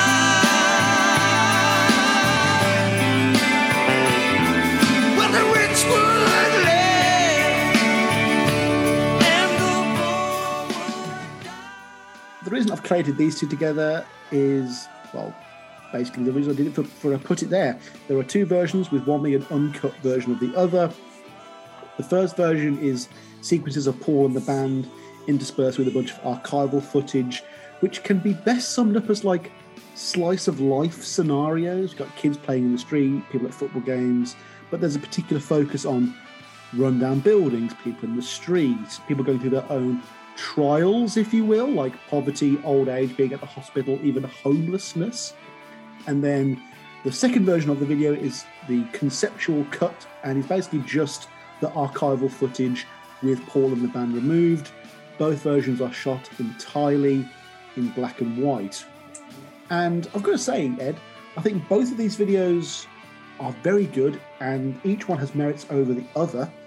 And I like them both equally for what they do.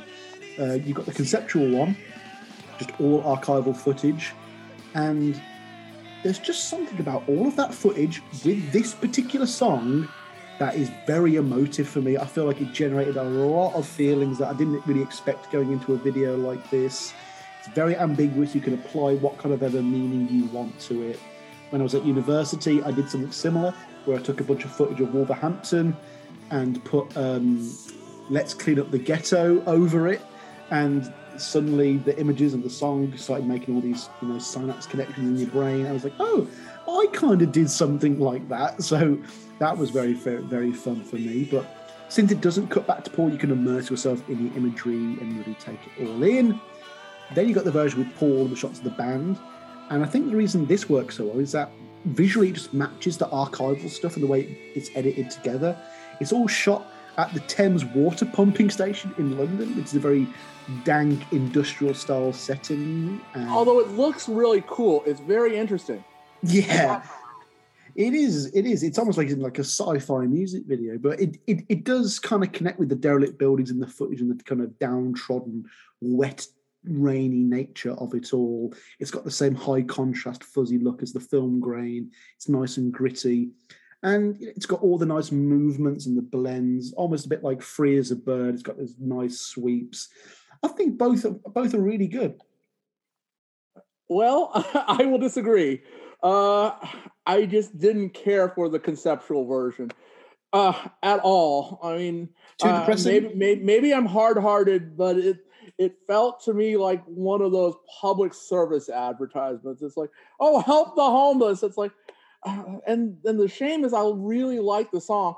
This is an old folk song, and incidentally, at the time, it was very difficult to find here in the States. It was on the British version of Tripping Highlights and on the singles. And it was never released here in the States. Wow. How because I tracked down the singles, and then I also had to track down the British Tripping Highlights disc because of the separate track list. No, I remember that actually. It was the only reason to buy the highlights if you'd already bought the main album. Yeah, I mean that's like modern McCartney kind of marketing. That is so very good to Paul there. Did you think that the two girls towards the end of this video were meant to be prostitutes? Because it was a weird image for me to see these two kind of. It was implied. He didn't come right out and say it. But the first one I like a lot more, although I'm still not real thrilled with the clips. I mean, Paul's done this sort of thing before. I'm thinking of the various jail footage that went into. Oh, which clip was that?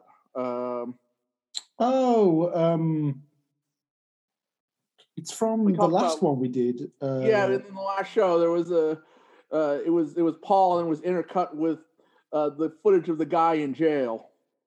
Oh, Paul McCartney jail music video. Oh my God! I am stalling. I'm stalling for time. No, it's all stuff about the Japanese bust. I'm gonna have to go to the notes for the last one. Ed Chen, part 5. There we go. I'll quickly scroll through. Man looks up something on internet. This makes for great podcasting content. Yeah, it's not No More Lonely Nights. It's not We'll Stand Together. It's not Spies Like Us. It's not Press. It's not Stranglehold. Not Pretty Little Head. But I didn't just make this up. No. Oh, was it? Is it even further back than that? Is it the first episode we did? My gosh. Keep listening, folks. We will find. Anyway, so it reminded me a bit of that. I really like the band footage. I would have liked to have seen a third version, which is just the band, to be honest with you. We were talking about this earlier, that Paul liked to sort of put together and release, if he had extra footage, let's just do a version which is just us. I would have liked to have seen that in this set. Nothing but a straight performance clip. No, and you're right. The environment that one was shot in would have been interesting enough to sustain a video, especially with that bright, contrasting lighting as well. It definitely could have. It definitely could have worked. But I mean, I think I like these ones a lot more than you, Ed. I thought they were quite artistic. Maybe they're a bit pretentious compared to the average McCartney video, but the guy who directed this, Nigel Dick, is incredibly prolific. He did Do They Know It's Christmas by Band Aid. He had Welcome to the Jungle and Paradise City by Guns N' Roses. Everybody Wants to Rule the World for Tears for Fears. And then after this, he went on to do Wonderwall for Oasis. He did Believe for Cher and Baby One More Time for Britney Spears. So this guy had a fucking career. He was definitely pushing the boat. Sadly, now he mostly just does videos for Nickelback. So I guess we've all just got to start collecting the paycheck at some point. So I will say yes to the first clip and no to the second. Although I can see why people might appreciate it. It just doesn't do anything for me. PSA level editing.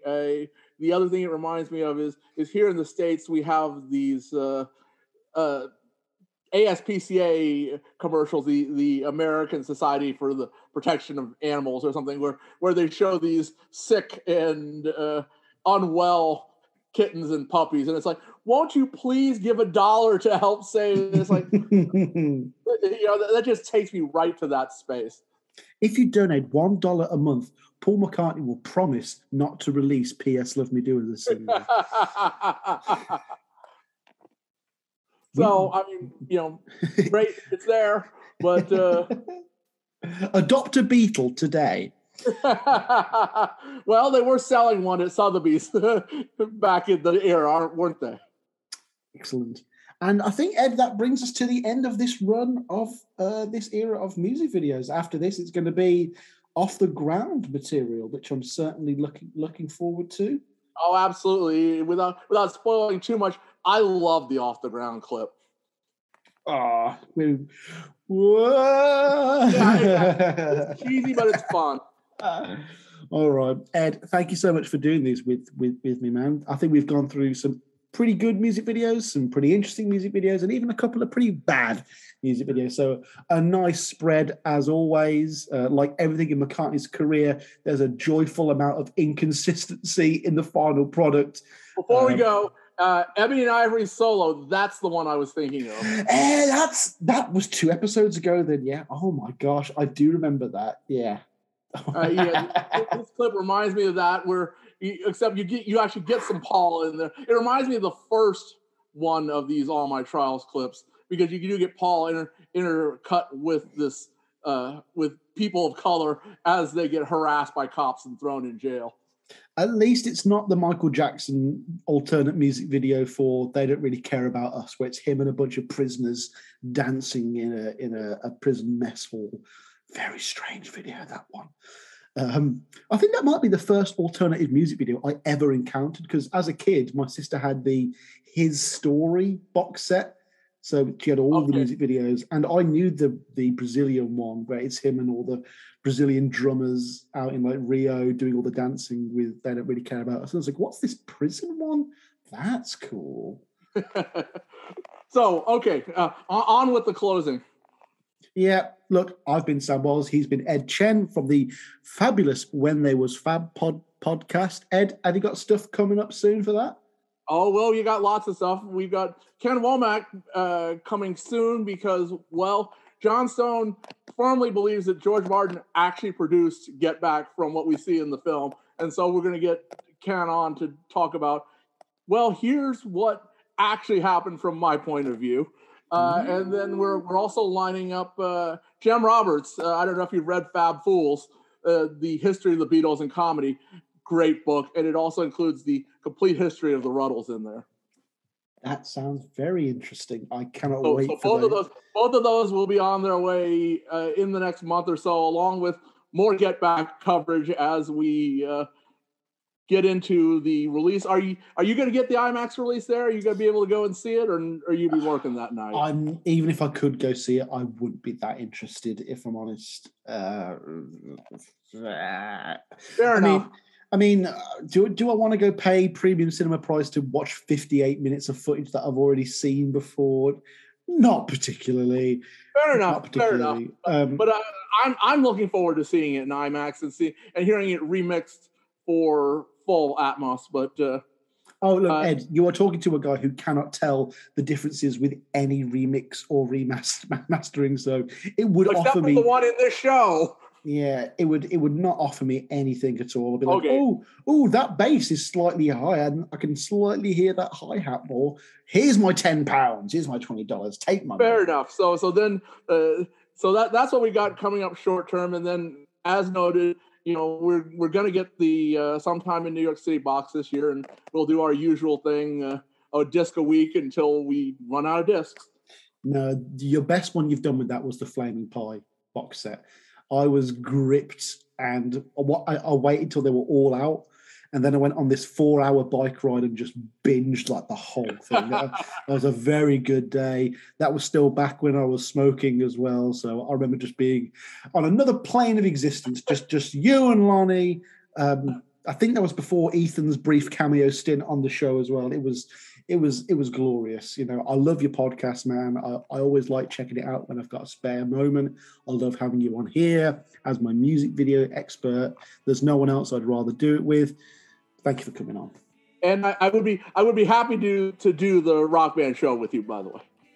I think I've technically already reviewed that for my film review series. Whatever. Hey, maybe we could watch it online together and do a commentary or something. We could do that as well. I've been looking at doing some commentary stuff. Like what could do one for Bruce McMouse as well. Maybe even watch Broad Street together and just talk over it, and maybe they'll include it as a bonus feature on the Blu-ray one day. Well, then we're going to sit here arguing for 90 minutes. What do you mean? That's brilliant. No, actually, it's not brilliant, but it does have enough good scenes in it. Except for the Eleanor's Dream, but you like the Eleanor's Dream sequence. I love that sequence. It's the one thing that all the super fans that love Broad Street decry, and I'm sat here as someone who only likes it ironically, and I'm like, that's the coolest stuff in the movie. That's where 98% of the budget went. All of these costumes and these, this huge, like Oliver Twist style set that was clearly borrowed from some other production. There was a lot of wing in it with that movie. No pun intended. Bring us back to the this one clip where we'll leave you with that thought. Yeah, I will leave you with the thought of these giant eyes over Paul's face and Linda's eyes being superimposed and her mouth being superimposed like she's the annoying orange or something like that, or some other horrible internet meme. Folks, I've been Sam Wiles. This has been another episode of Paul. I think he's been Ed Chen from the fabulous When We Was Fab podcast. Thank you for tuning in. I'm sure Debbie Lane's already playing this out by now. Peace and love, peace and love. Keep listening to Paul. Keep listening to the Beatles. No more autographs.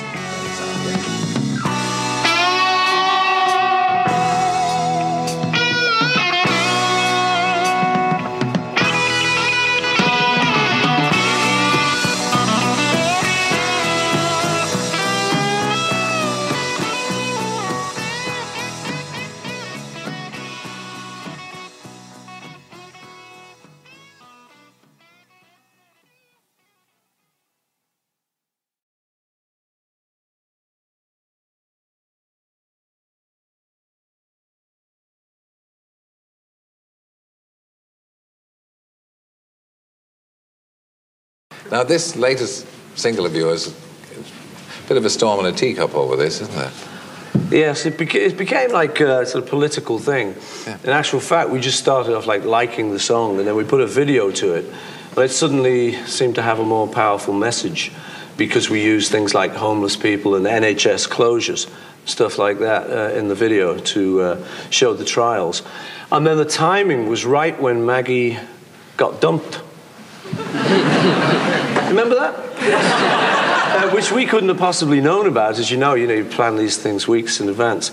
So the left-wing newspaper got hold of it and ran it, and then the right-wing newspaper countered it, and then Dr. Jonathan King climbed aboard, and it was all hell broke loose. Does that make you feel, I wonder why you bother? No, Terry.